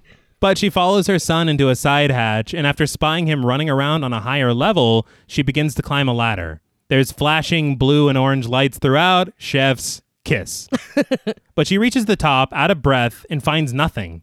After getting a vision of her own mutilated corpse, she looks up to see her son. Yeah. He turns around, all but beckoning her to come closer. She then steps forward to reach him, but immediately falls through a massive hole in the floor. She tumbles through jagged metal before crashing down in a splash of blood to the floor of the gravity drive room below. Her like ping-ponging off the wall. I'm like, fuck. That was tough, man. She did not deserve any of that. No. And it's I know that shit's been going down, but as she's dying, which by the way, she envisioned her death already, which is a little bit, maybe don't do that actually, come to think of it, because it really did just happen 5 seconds later. But I think that it hurts to see because much like Alien, the crew felt like a family. Yeah. Right. And now this was their, quote, mama bear, unquote. Yeah. And she's dead. Yeah. Very sad. But Weir enters the gravity room out of breath and finds Peter's corpse. He mournfully calls out to her, and we see that her eyes are completely black. Yeah. Is that a byproduct, though? Yeah. Like, nobody told me that was part of it. I don't know, but it looked scary. But just then, Claire calls out to him again. But as he steps forward, he finds himself in the bathroom of the daylight station. Interestingly, this is all a practical transition. They cut the sets and stuck them together. Oh, wow. And that's how it looks like he just immediately is there. It's brilliant. But he watches as his wife puts on makeup in a mirror, totally ignoring him. He apologizes for never being home and letting his work come between them. In a flash of static that honestly made me jump. I'm not even going to lie. We see her running a bath for herself. He begs her not to. Not again, he says. He watches her step into the tub naked, and in a succession of flashes, she grabs a straight razor, putting it to her wrist, and then in a flash, she floats lifelessly as the tub is filled with bloody water. As Weir collapses to the floor, Claire stands next to him and cradles his head. With her eyes closed, she tells him that he'll never be alone again, and that she has such wonderful things to show him. She opens her eyes, revealing those empty sockets once again as she begins to gouge out Weir's eyes. It's a lot. Yeah. To put it mildly. Back in reality, though, the camera cranes up above Weir as he claws at his own eyes and screams. Yeah. Holy shit. I was like, damn. So he's doing it. Yeah. So I guess I can ask now the question that I didn't want to ask too early. Okay. Was him dreaming before they even got to the Event Horizon already the ship kind of sinking its claws into him? I think so. Yeah. And it's crazy because he invented this fucking ship. Yeah. So it's like... So, I mean, he would be the one to start feeling it first because he's the only one that's acquainted with it. Right. But it's like you were fucked before you even got here. Yeah. And stuff like that really fucks with me.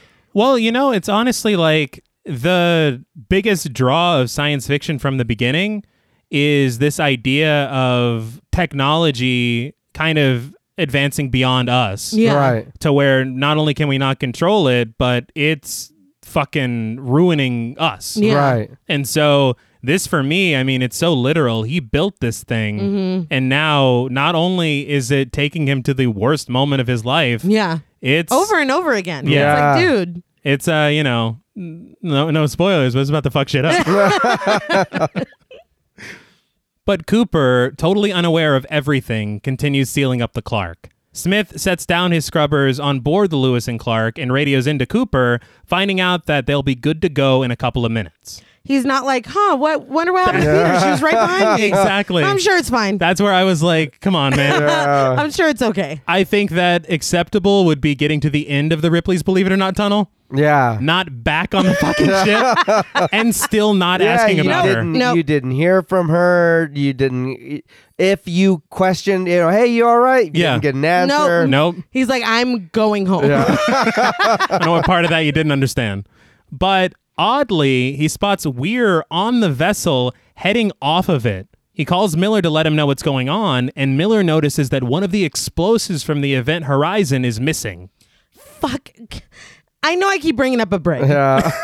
But the minute people start, I am, and slinking into the darkness, you grab that motherfucker and you put him somewhere. Yeah. Miller's been so proactive. Why wasn't he like, get back here? No shit. Get your ass back Away here. from those shadows. You're going to the bank. But Miller implores Smith to get off the Clark as it's clear that Weir is about to blow it up. Miller runs toward the dock to help as Smith begins searching frantically for the explosive device, eventually finding it among his gear. He presses a button to stop it, but it's too late. Detonation is within 5 seconds. He closes his eyes and accepts his fate. Man. I liked Smith. Me too. Yeah. Did one of those buttons say disable, or that was that wouldn't have stopped it? It was too late. Huh? I guess not. Yeah. You can only disable it if it has 4 minutes left.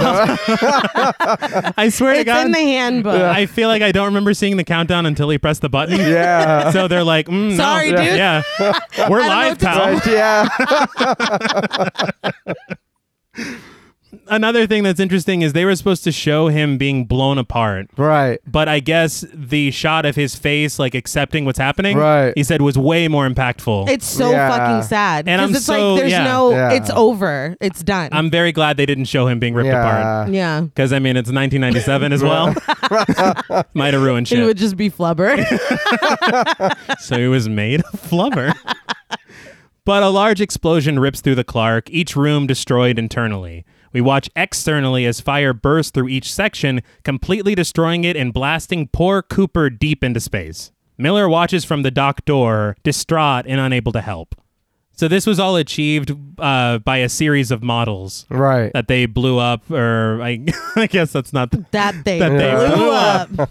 but the interiors and stuff, it's Right. much more understandable that they would do that with models, Right. not destroying the amazing sets that they built. But I just want to commend the model work. Mm-hmm. Oh, yeah. I know we talked about Alien looking believable and real and everything. Right. And that was all the way back in 1979. So if in 97 it didn't look real, Yeah. that'd be very You fucking guys weird. fucked up.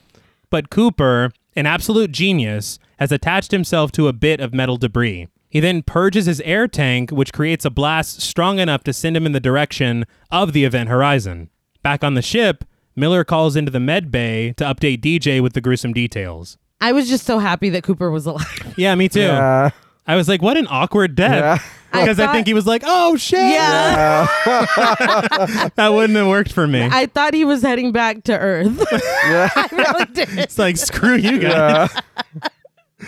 But he tells DJ that the Clark is gone. Smith and Cooper are too. It was Weir. On sight, take him out. DJ grabs a weapon, saying he's not worried about Weir. But he probably should have been, because as soon as he turns around, Weir is there, and he grabs him by the throat. He is just out here doing the most. Yes. It's like the moment he, I guess, took his eyes out, he was like, oh, we're just doing this shit. Yeah. The moment he accepted it, he like turns into the Undertaker, and he's just like, what the fuck? He's unstoppable, Yeah. man. Why did he throw the weapon down? I don't know. I mean, I think he was frightened.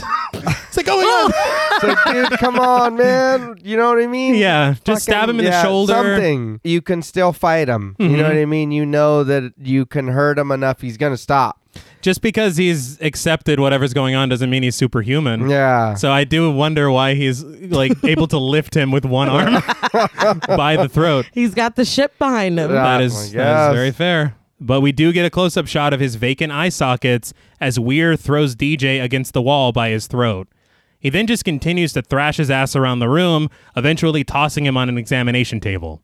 We watch as he picks up and uses various tools, but we don't get the payoff until Miller runs in to find DJ's body completely dissected. He's hung on hooks, his front and back flayed and clipped open, all of his guts resting on the examination table.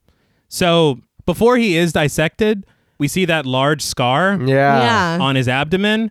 That comes from a backstory that Jason Isaacs created for the character. It was a surgery that he had as a child, and then later it would be explained that his fear, if we saw the ship fucking with him, was literally being dissected. And so that's exactly what happened. Exactly. So maybe the ship is like on board Weir because he's like, oh, his fears are being dissected. I'll dissect him then. But they said it's crazy because it was supposed to be originally filmed that Miller comes in, finds DJ's body, but his guts are still attached. And so he lifts his head and looks up at Miller. Oh, no. Because he's still alive. No. Oh, wow. And it would end with Miller having to put him out of his misery. And I am kind of glad they didn't do that. Yeah. They said, that's too much. It's too much for Miller. It is, because literally that's a lot. His character arc is saving people he couldn't save. And so to have to put down one of your crew, like, come on. He's like, no, just do surgery on me. No, just shove him back in.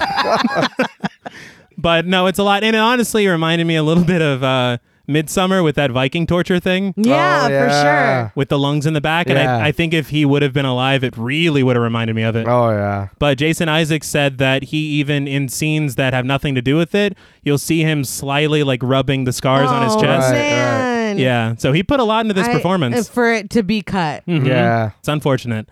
But at this point, Miller's done. He snags a futuristic-looking space gun from a locker and loads up with some threatening words that Weir does not hear. I was like, well, you know, with a dry, cool wit like that, he can. For you. But Miller stalks the bridge, moving through halls and corridors with his gun at the ready. He finds Stark unconscious on the ground and sets down his gun to check on her. He cracks open some smelling salts that he had for some reason in his arm pocket. Yeah. You don't always carry smelling salts? Not in my arm pocket. But she wakes up and he says that he's going to get her out of here. He goes for his gun, but it's gone. He was a little just like, okay, yeah, we're all right. He just lifts her up. He's like, no, we really need to get out of here now. It's like, I had something, but not anymore. But we've lost our advantage. Yeah, John Doe is the upper hand. But suddenly the captain's chair turns around. Weir sits almost lifeless in it, holding the gun. He raises his head, and as lightning flashes, Miller notices his eyes. He's like, oh my God, what happened to your eyes? What are those? But Weir says, which I don't know if this is like a Back to the Future reference. I thought the same thing. But he goes, where we're going, we won't need eyes to see. I was like, oh shit. Yeah, terrifying. So fucking scary. Weir says that he created the Event Horizon to carry them through the stars, but she's gone further. She's opened up a gateway to another dimension, a dimension of pure evil. He says when she went through, she was just a ship. But when she came back, she was alive. He calls the ship beautiful. Again, I think he's in love. No, no, it's not. But Miller's like, you know, your beautiful ship killed its crew. But Weir counters. Now she has another crew. She has us. This is when Weir presses a couple buttons on a nearby screen to initiate the gravity drive with a 10-minute countdown. Now, interestingly, I did want to point out earlier, there are no screens in this film that are actually functional. Oh, wow. All right. All of them were green screen and filled in post-production. Oh, all right. But they look I believable. couldn't even tell, yeah. I was very impressed. But he says that Miller wanted to know where the ship has been, and now he'll find out. Just then, Stark charges him, but his signature move, he grabs her by the throat. It works. Yeah. But he raises her up and throws her across the room. Miller goes to attack next, but stops when Weir points his gun at him. Miller tells him that he'll blow the hull if he misses, and Weir asks, what makes you think I'll miss? I'm like, well, not to be a dick, but just then, the cosmic comedy stylings of Cooper make their triumphant return as he floats toward the cross-shaped window outside. he's like, oh shit, oh no, I can't stop. And he goes, oh shit, who's that? What the fuck? And then, but before he can make me laugh again, Weir fires at the window, missing him, but the decompression flings him back into space. Now, they said that, I believe his name's Robert T. Jones, the actor. He improv'd so much on set. There's no way that was written. Yeah, no. There is no way. But Weir continues firing while Miller dives for cover. He holds on tight to the ground as various objects whip around the frenzied scene. Weir is eventually thrown from his chair, clinging to a piece of a metal grate on the ground to keep from being pulled out of the cross-shaped window. His grip eventually gives, and he's sucked into space. I was like, well, that's anticlimactic. Yeah. And so, I mean, I didn't see how much of the movie was left. All right. It's like, wow. Yeah. But Miller fights to stay on board, tangling with a wire in zero gravity. This made me laugh because the sound. Yeah. he's doing it and it's like, I was like, come on, man. What sound is it supposed to make? Not that. Yeah, I don't know. It was almost like he was doing a lasso like sound. Would there be sound? I don't know. In space, no one can hear you scream. Yeah, so I guess they can hear you whip you whip a wire, but that's what I said. I don't know if this is what would really happen. I don't know. That's a lot. Does that know what happened when y'all went into space? But he eventually reaches the next room safely, blocking a closing door to retrieve Stark. He reaches out to her, telling her that he's not leaving her. She grabs his hand and he pulls her to safety. Again, more payoff of his story. Yes. I love it. When I tell you I was stressed this entire scene, yeah, I think it was at this point where I'm like, I'm not even taking notes anymore. I'm just fucking watching the movie. It gets hard sometimes, man. Yeah. You're like, oh shit, I'm supposed to be working. Yeah. But just then, the alarm for the forward airlock begins to blare and they arm themselves ready for a fight. As it opens and smoke billows out, it's revealed to be Cooper. Phew. Yes. I'm like, y'all better fucking leave Cooper alone. They take off his helmet and calm him down because he has been through a lot too. Yeah. And the fact that he knew nothing that was happening when he was on the Lewis and Clark, and then he gets like exploded into the atmosphere, and then he comes back and Weir looks like that. Like, he literally said, who's that? Well, damn, he was like, I can't breathe, take it off. Yeah. He just blew his air tank to get over there. That is true. Yeah. He needs a minute. Yeah. Like, fuck. Stark tells him that it's over, but Miller's like, not so fast, Stark.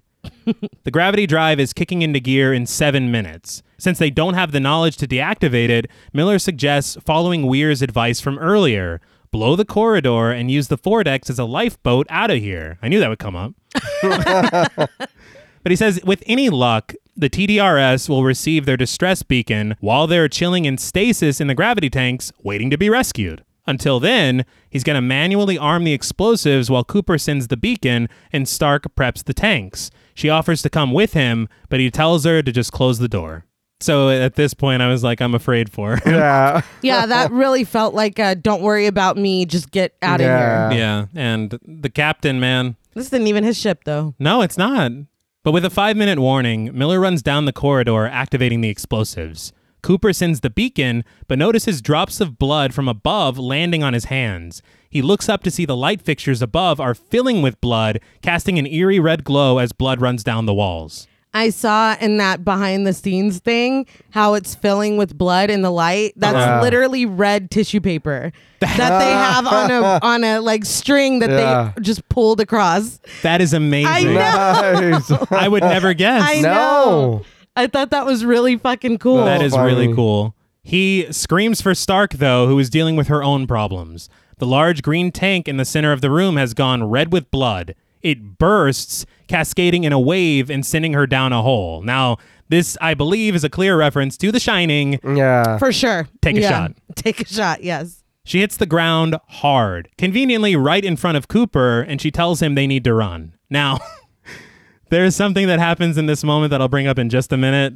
It's too much. Okay. And I'm very glad they cut it. But Miller arms the last explosive and snags the detonator. He alerts Stark, but the call is interrupted by a blast of fire. Korich has returned, and he says Miller let him burn, blasting him once again. Miller runs away in the only direction he can, down the Ripley's Believe It or Not tunnel, diving into the gravity drive room as the door closes behind him. This ship really did everything it could to get Miller back here. Yes. Yeah. You know, the ship is probably high-fiving something right now. Yeah. Fuck yeah. I saw on that thing that they did this twice to have the fireball chasing him down the thing. Yeah. First is just Lawrence Fishburne running with a giant light. They're chasing him with it. Yeah. Then they added they had like a flamethrower that they shot through there. And they just kind of... I'm like, God damn. I mean, not at him. Yeah. It's like, run, Lawrence. Run, fish. This was very Mortal Kombat. Did Scorpion take his mask off? It did look cool, but I was like, that's a lot. It is a lot. It's the last blast as he lands in. It's like, come on, man. And stay out. Insult to injury. I did hear, according to the producer, in the shots when Korich first blasts him, they accidentally burned down the entire set. Oh fuck. Something happened and the flamethrower went haywire. No. And I guess it caught something very flammable. And he said that there were like gas tanks underneath. Oh, come on. They're powering the flamethrower, and they accidentally almost like blasted at those gas tanks. No, I'm like, are you trying to die? Have you ever done this before? But with 2 minutes left, Miller stands up to exit, only to realize the entire room is engulfed in flames. Korich is somehow behind him and punches him, sending him flying against the wall in flames himself. Lawrence Fishburne's stunt double tumbles. He tumbles down into the water below, putting out the flames. I only say that because the editing is really bad. Yeah. It's awful here. They had to do it like super quick, right? They did. So, I mean, in their defense. And I swear to God, I don't have proof of this. I swear to God, he's wearing a Lawrence Fishburne mask. No. I swear to God, I'm going to pause it later. You can probably see his eyes under Lawrence's eyes. It's not great. But Korich reminds Miller that he left him behind. Miller says he's not Edmund Korich because he watched Edmund Korich die. This is when Korich shifts into a bald, naked, cut up, and alive yet again Weir. Weir has just fully assimilated. He's like, I'm comfortable in this. Let's take it the whole way. And he's just fucking around. He's like, you know it's not okay. It's just me. I appreciate his commitment. Yeah. Damn, dude. I read that this makeup took 8 hours. God damn. That he had to show up at like 3 a.m. to get his... It's a lot. Yeah. It's his entire body. It is. They said that he, I think, was naked under the suit. And it's a full body prosthetic. Yeah. And it was also shooting in winter. Oh, man. Oh, man. And using the lingo of the movie, there were no thermal units in the... So he's a fucking trooper. But you see that he's all carved up. There's glyphs in his chest, on his head, face, everywhere. This was already supposed to have been seen because... Oh, no. When Stark tumbles down the ladder... This fucking monster Weir was supposed to creep down the ladder upside down like a spider and smile at them. And it reminded me of like the spider walk from The Exorcist. Yes, that's exactly what I was where it's like, thinking. this is too much. We're fine without it. But now that Weir has returned, he lets out a cartoonishly evil laugh, almost like Tommy Wiseau level of... It's a lot. I'm like, Sam Neill, what are you doing? I understand you're freezing cold. He's tired too, man. Give him a break. It's like, oh, hi, Miller. But he says that the ship brought him back. She won't let him or anyone leave. He says that the ship has been to a place he could never imagine, and now it's time to go back. He says hell is only a word, but the reality of it is much worse. He then grabs him by the head and offers to show him.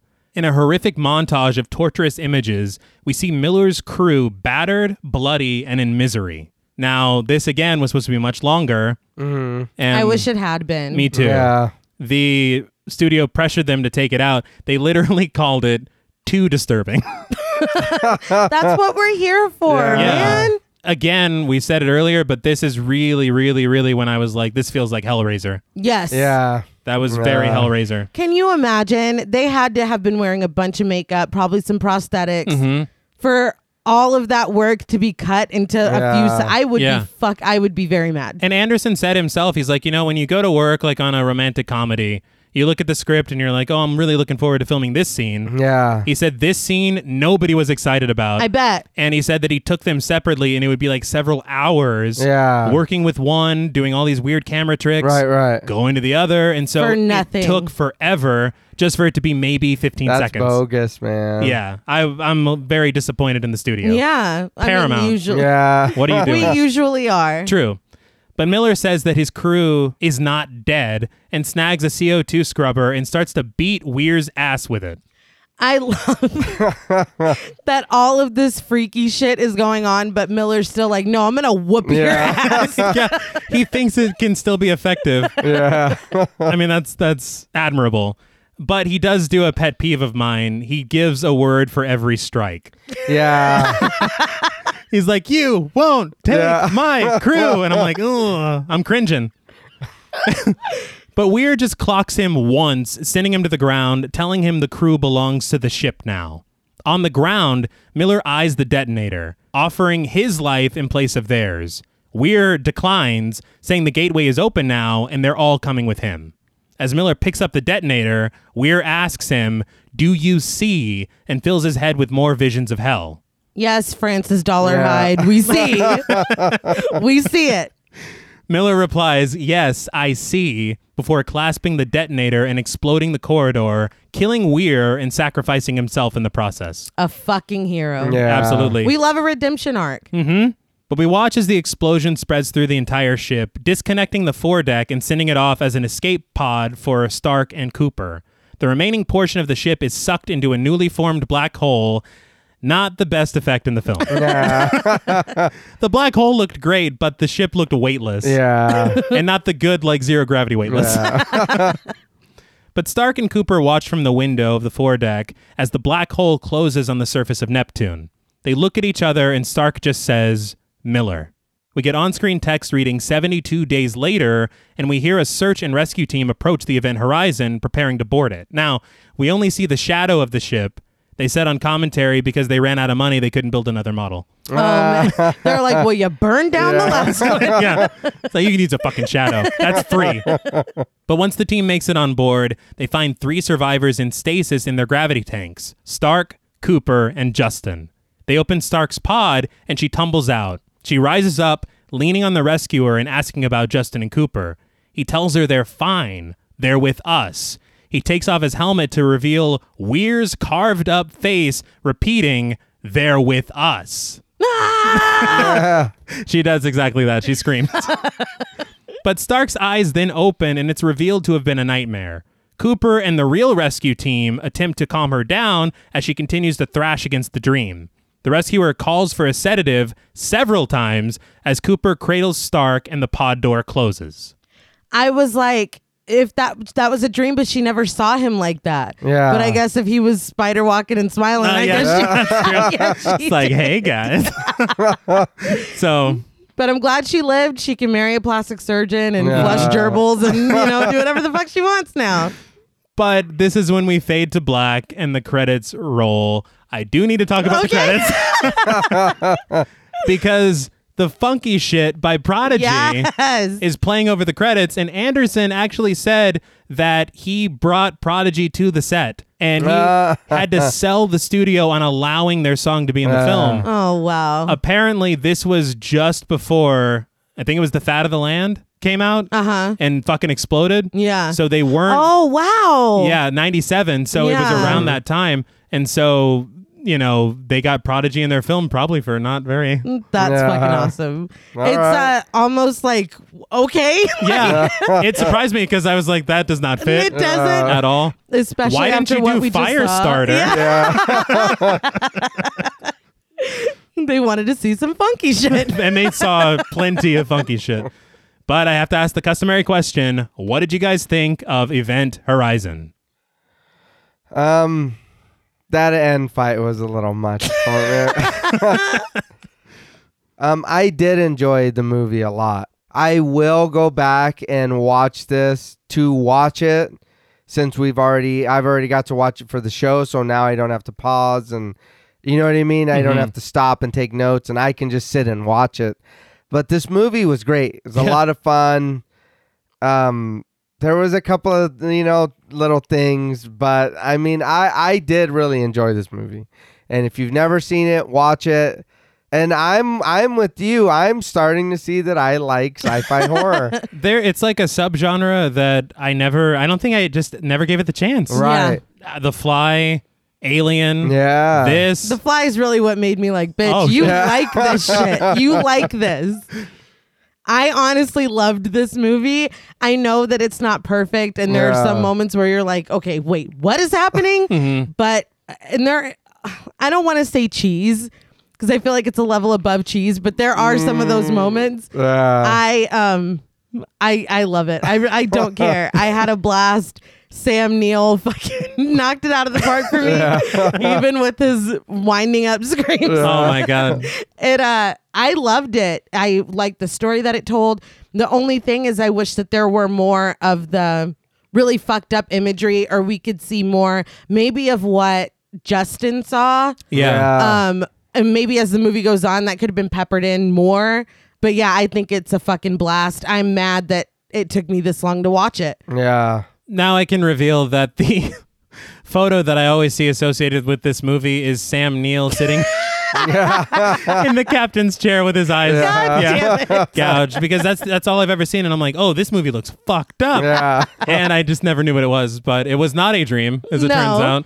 But no, I agree with both of you. I was very, very pleasantly surprised by this film. So glad our friends over on Patreon chose it. Yes. Oh, yeah. I don't know when I would have watched this movie otherwise. Yeah. And I think it's better than I expected it to be. And it's great just for what it is. Yeah. It just like, I know I already said it, but it really trips me out that so many people hated this. It blows my mind. Yeah, that's weird. The more I think about it, like, there's not even anything you can really point to. No. Precisely. There are things I would have liked to have been done better, but there's nothing here to where I can say, oh, that was bullshit. Yeah.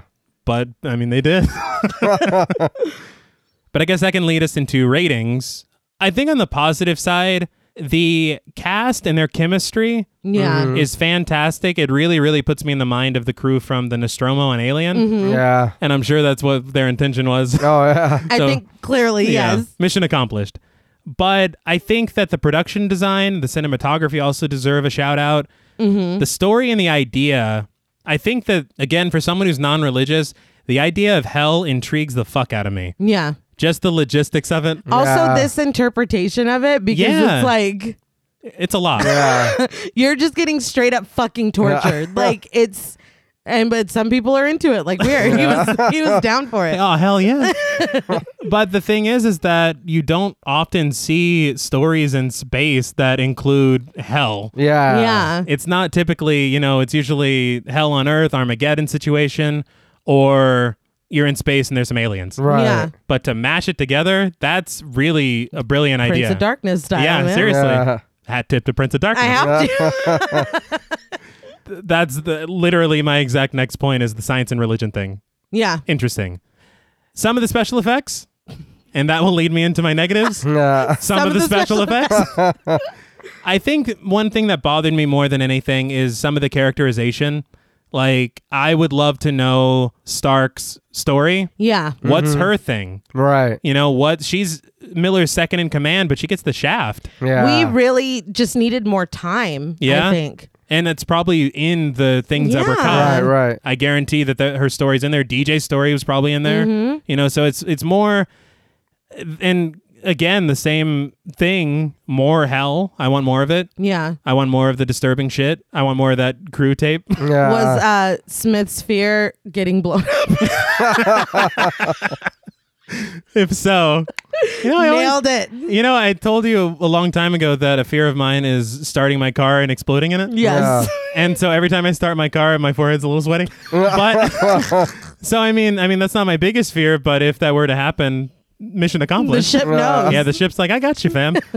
But honestly, the things that bother me the most about the film are the things that the studio took out. Yeah. Isn't that normally the way it goes? Yep. So, I mean, if you would have just allowed him a little more time to clean it up, because even he wasn't happy with the first edit. Yeah. I think that this film would rate a lot higher for me. But as it stands, on a scale of 10 violent visions of hell, I am going to give Event Horizon 8 violent visions of hell out of 10.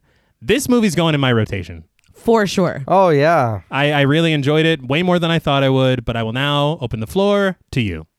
I also really enjoyed this, and I do want to start watching it more. My issue was the cheese. It was because everything is very serious, and then it gets just thrown in there. It's like, wait, what is this dude really fucking flying into space on debris? Yes. You know what I mean? He's like, and fuck! then then he comes back. He's like, I'm back, motherfucker. He was. You're in space, dude. With no oxygen. Yeah, you're really fixing to fly into this fucking planet's atmosphere to get to a plane. Listen, there. If Captain Marvel can do it, so can Cooper. I don't think that's the same thing. I like Cooper more. No, well, That's He fair. has superpowers. but I mean, that's just small dumb shit. You know what I mean? But yeah, this is a good time. And see, me, I remembered Blue Sam Neill when he's already all, you know what I mean? Yeah. When he's accepted it. Yeah. That's what I remembered. But yeah, this movie is good. It's a fun time. And for me, on a scale from 1 to 10, violent visions of hell, I'm with you, T. I'm going to give it 8. I really enjoyed this movie, and like I said, I want to now go watch it just to watch it. No pauses, no whatever. Let's sit down and fucking watch this, because there's a lot that's happening, and then yeah, we're having to pay attention when we watch it for the show, but being able to sit there and like, all right, now it's time. You know what I mean? It's good. It's a good time. And it's one to be enjoyed. Oh yeah. Like the pacing, I bet, is a lot better if you don't have to pause every Yeah. 5 seconds.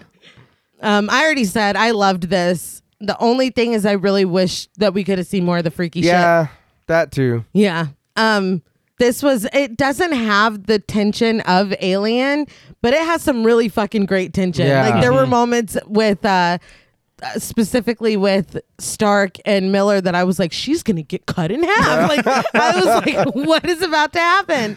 I did read an interview with Jolie Richardson, and she said that she thinks that the film is haunted, and that they were doing a take of that, and the door closed on her foot. And I mean, I guess that was enough for her. And then It's a low bar, there's Jolie. a scene where her and Sam Neill have to fall to the floor, and she said that both they're supposed to throw themselves onto the floor. Yeah. Both of them remember jumping out of the chair and then waking up on the floor every time that they did it. They don't remember falling. So it was haunted, clearly. So Is the gravity drive real? I know. Yeah. They did build it. I'm worried about that. Wow. Fuck. But I don't know. That was a side tangent, but this is great. You can see the influences, but I feel like it's done in a way where it's like y'all know that this is Hellraiser. Yeah. I'm not Yeah. trying to get one over. This is an homage, you know. And that's why I didn't put that down, because it's not a positive or a negative. Yeah, Yeah. but it is a thing. It's a thing that's here. It was the gravity thing itself, and I was like, that's just a puzzle box. I was like, come on. They're like, but it's a circle. Yeah. Listen, but no, this is a blast. I will definitely be watching this again. If you haven't seen it, even though we just spoiled it, I would still recommend you watching it. So on a scale from 1 to 10 violent visions of hell, I gave Event Horizon 8.5 violent visions of hell. right. I really fucking had a great time. Yeah. Like I said, I'm mad that I've never seen this before. So yeah, again, thank you to the Patreon for making us watch this because that was a very good time. And I do have interesting news as well. They're planning an Event Horizon TV series. Oh shit. Yeah. Is Anderson involved? I don't know. Damn it. And what is it going to be on? Hopefully not Paramount. Well, it's all from us at Podmortem. What would you rate Event Horizon, and what should we watch next? Let us know on Twitter at @thepodmortem. Don't forget to follow us on Instagram and like us on Facebook. Be sure to follow each of us on Twitter at TravisMWH, at Blood and Smoke, and at RealStreeter84. Please consider pledging to our Patreon and stay tuned until after the music for a special thank you to our Wendigo Getter patrons. And remember, while the quest for knowledge is a noble venture, sometimes the most pressing questions are better left unanswered. Until next time.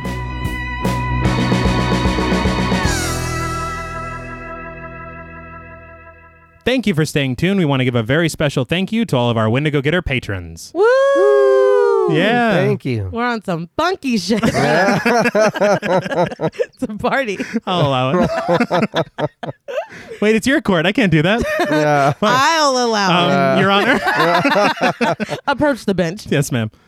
Special thank you to Chris Ontiveros, Kristen Lofton, Megan Martinez, Kimberly Bass, Melanie Van Houston, Sophie Hodson, Anthony Jerome M., Jordan Nash, Kent Morton, Guy54, Lala Thomas, Travis and Nisa Hunter, Miguel Myers ATX, Mandy, Jennifer Perez, Pierre Lombard, Allison O'Neill, Carissa, TJ Bronson, Gabrielle Trevino, Spooky Mom, Andy Teague, Applin Ontiveros, Karima Rhodes, Antonio Huerta, Kimberly Kleindienst, Will Brown, Linda, Sydney Smith, Osvaldo Soto, Jonathan Booth, Bobby Holmes, Donna Eason, JD Rizak, Molly Gerhardt, Armand Spasto, Aaron Aguirre, Eggy, William Berry, Brittany, Charity Oxner, Amanda Six, Mandy Rainwater, Diego Moreno, and Garrett Rogers. Thank you all so much. Woo! Yes, thank you. Thank you. We are very appreciative of all your support, and we are honored that you are part of our crew.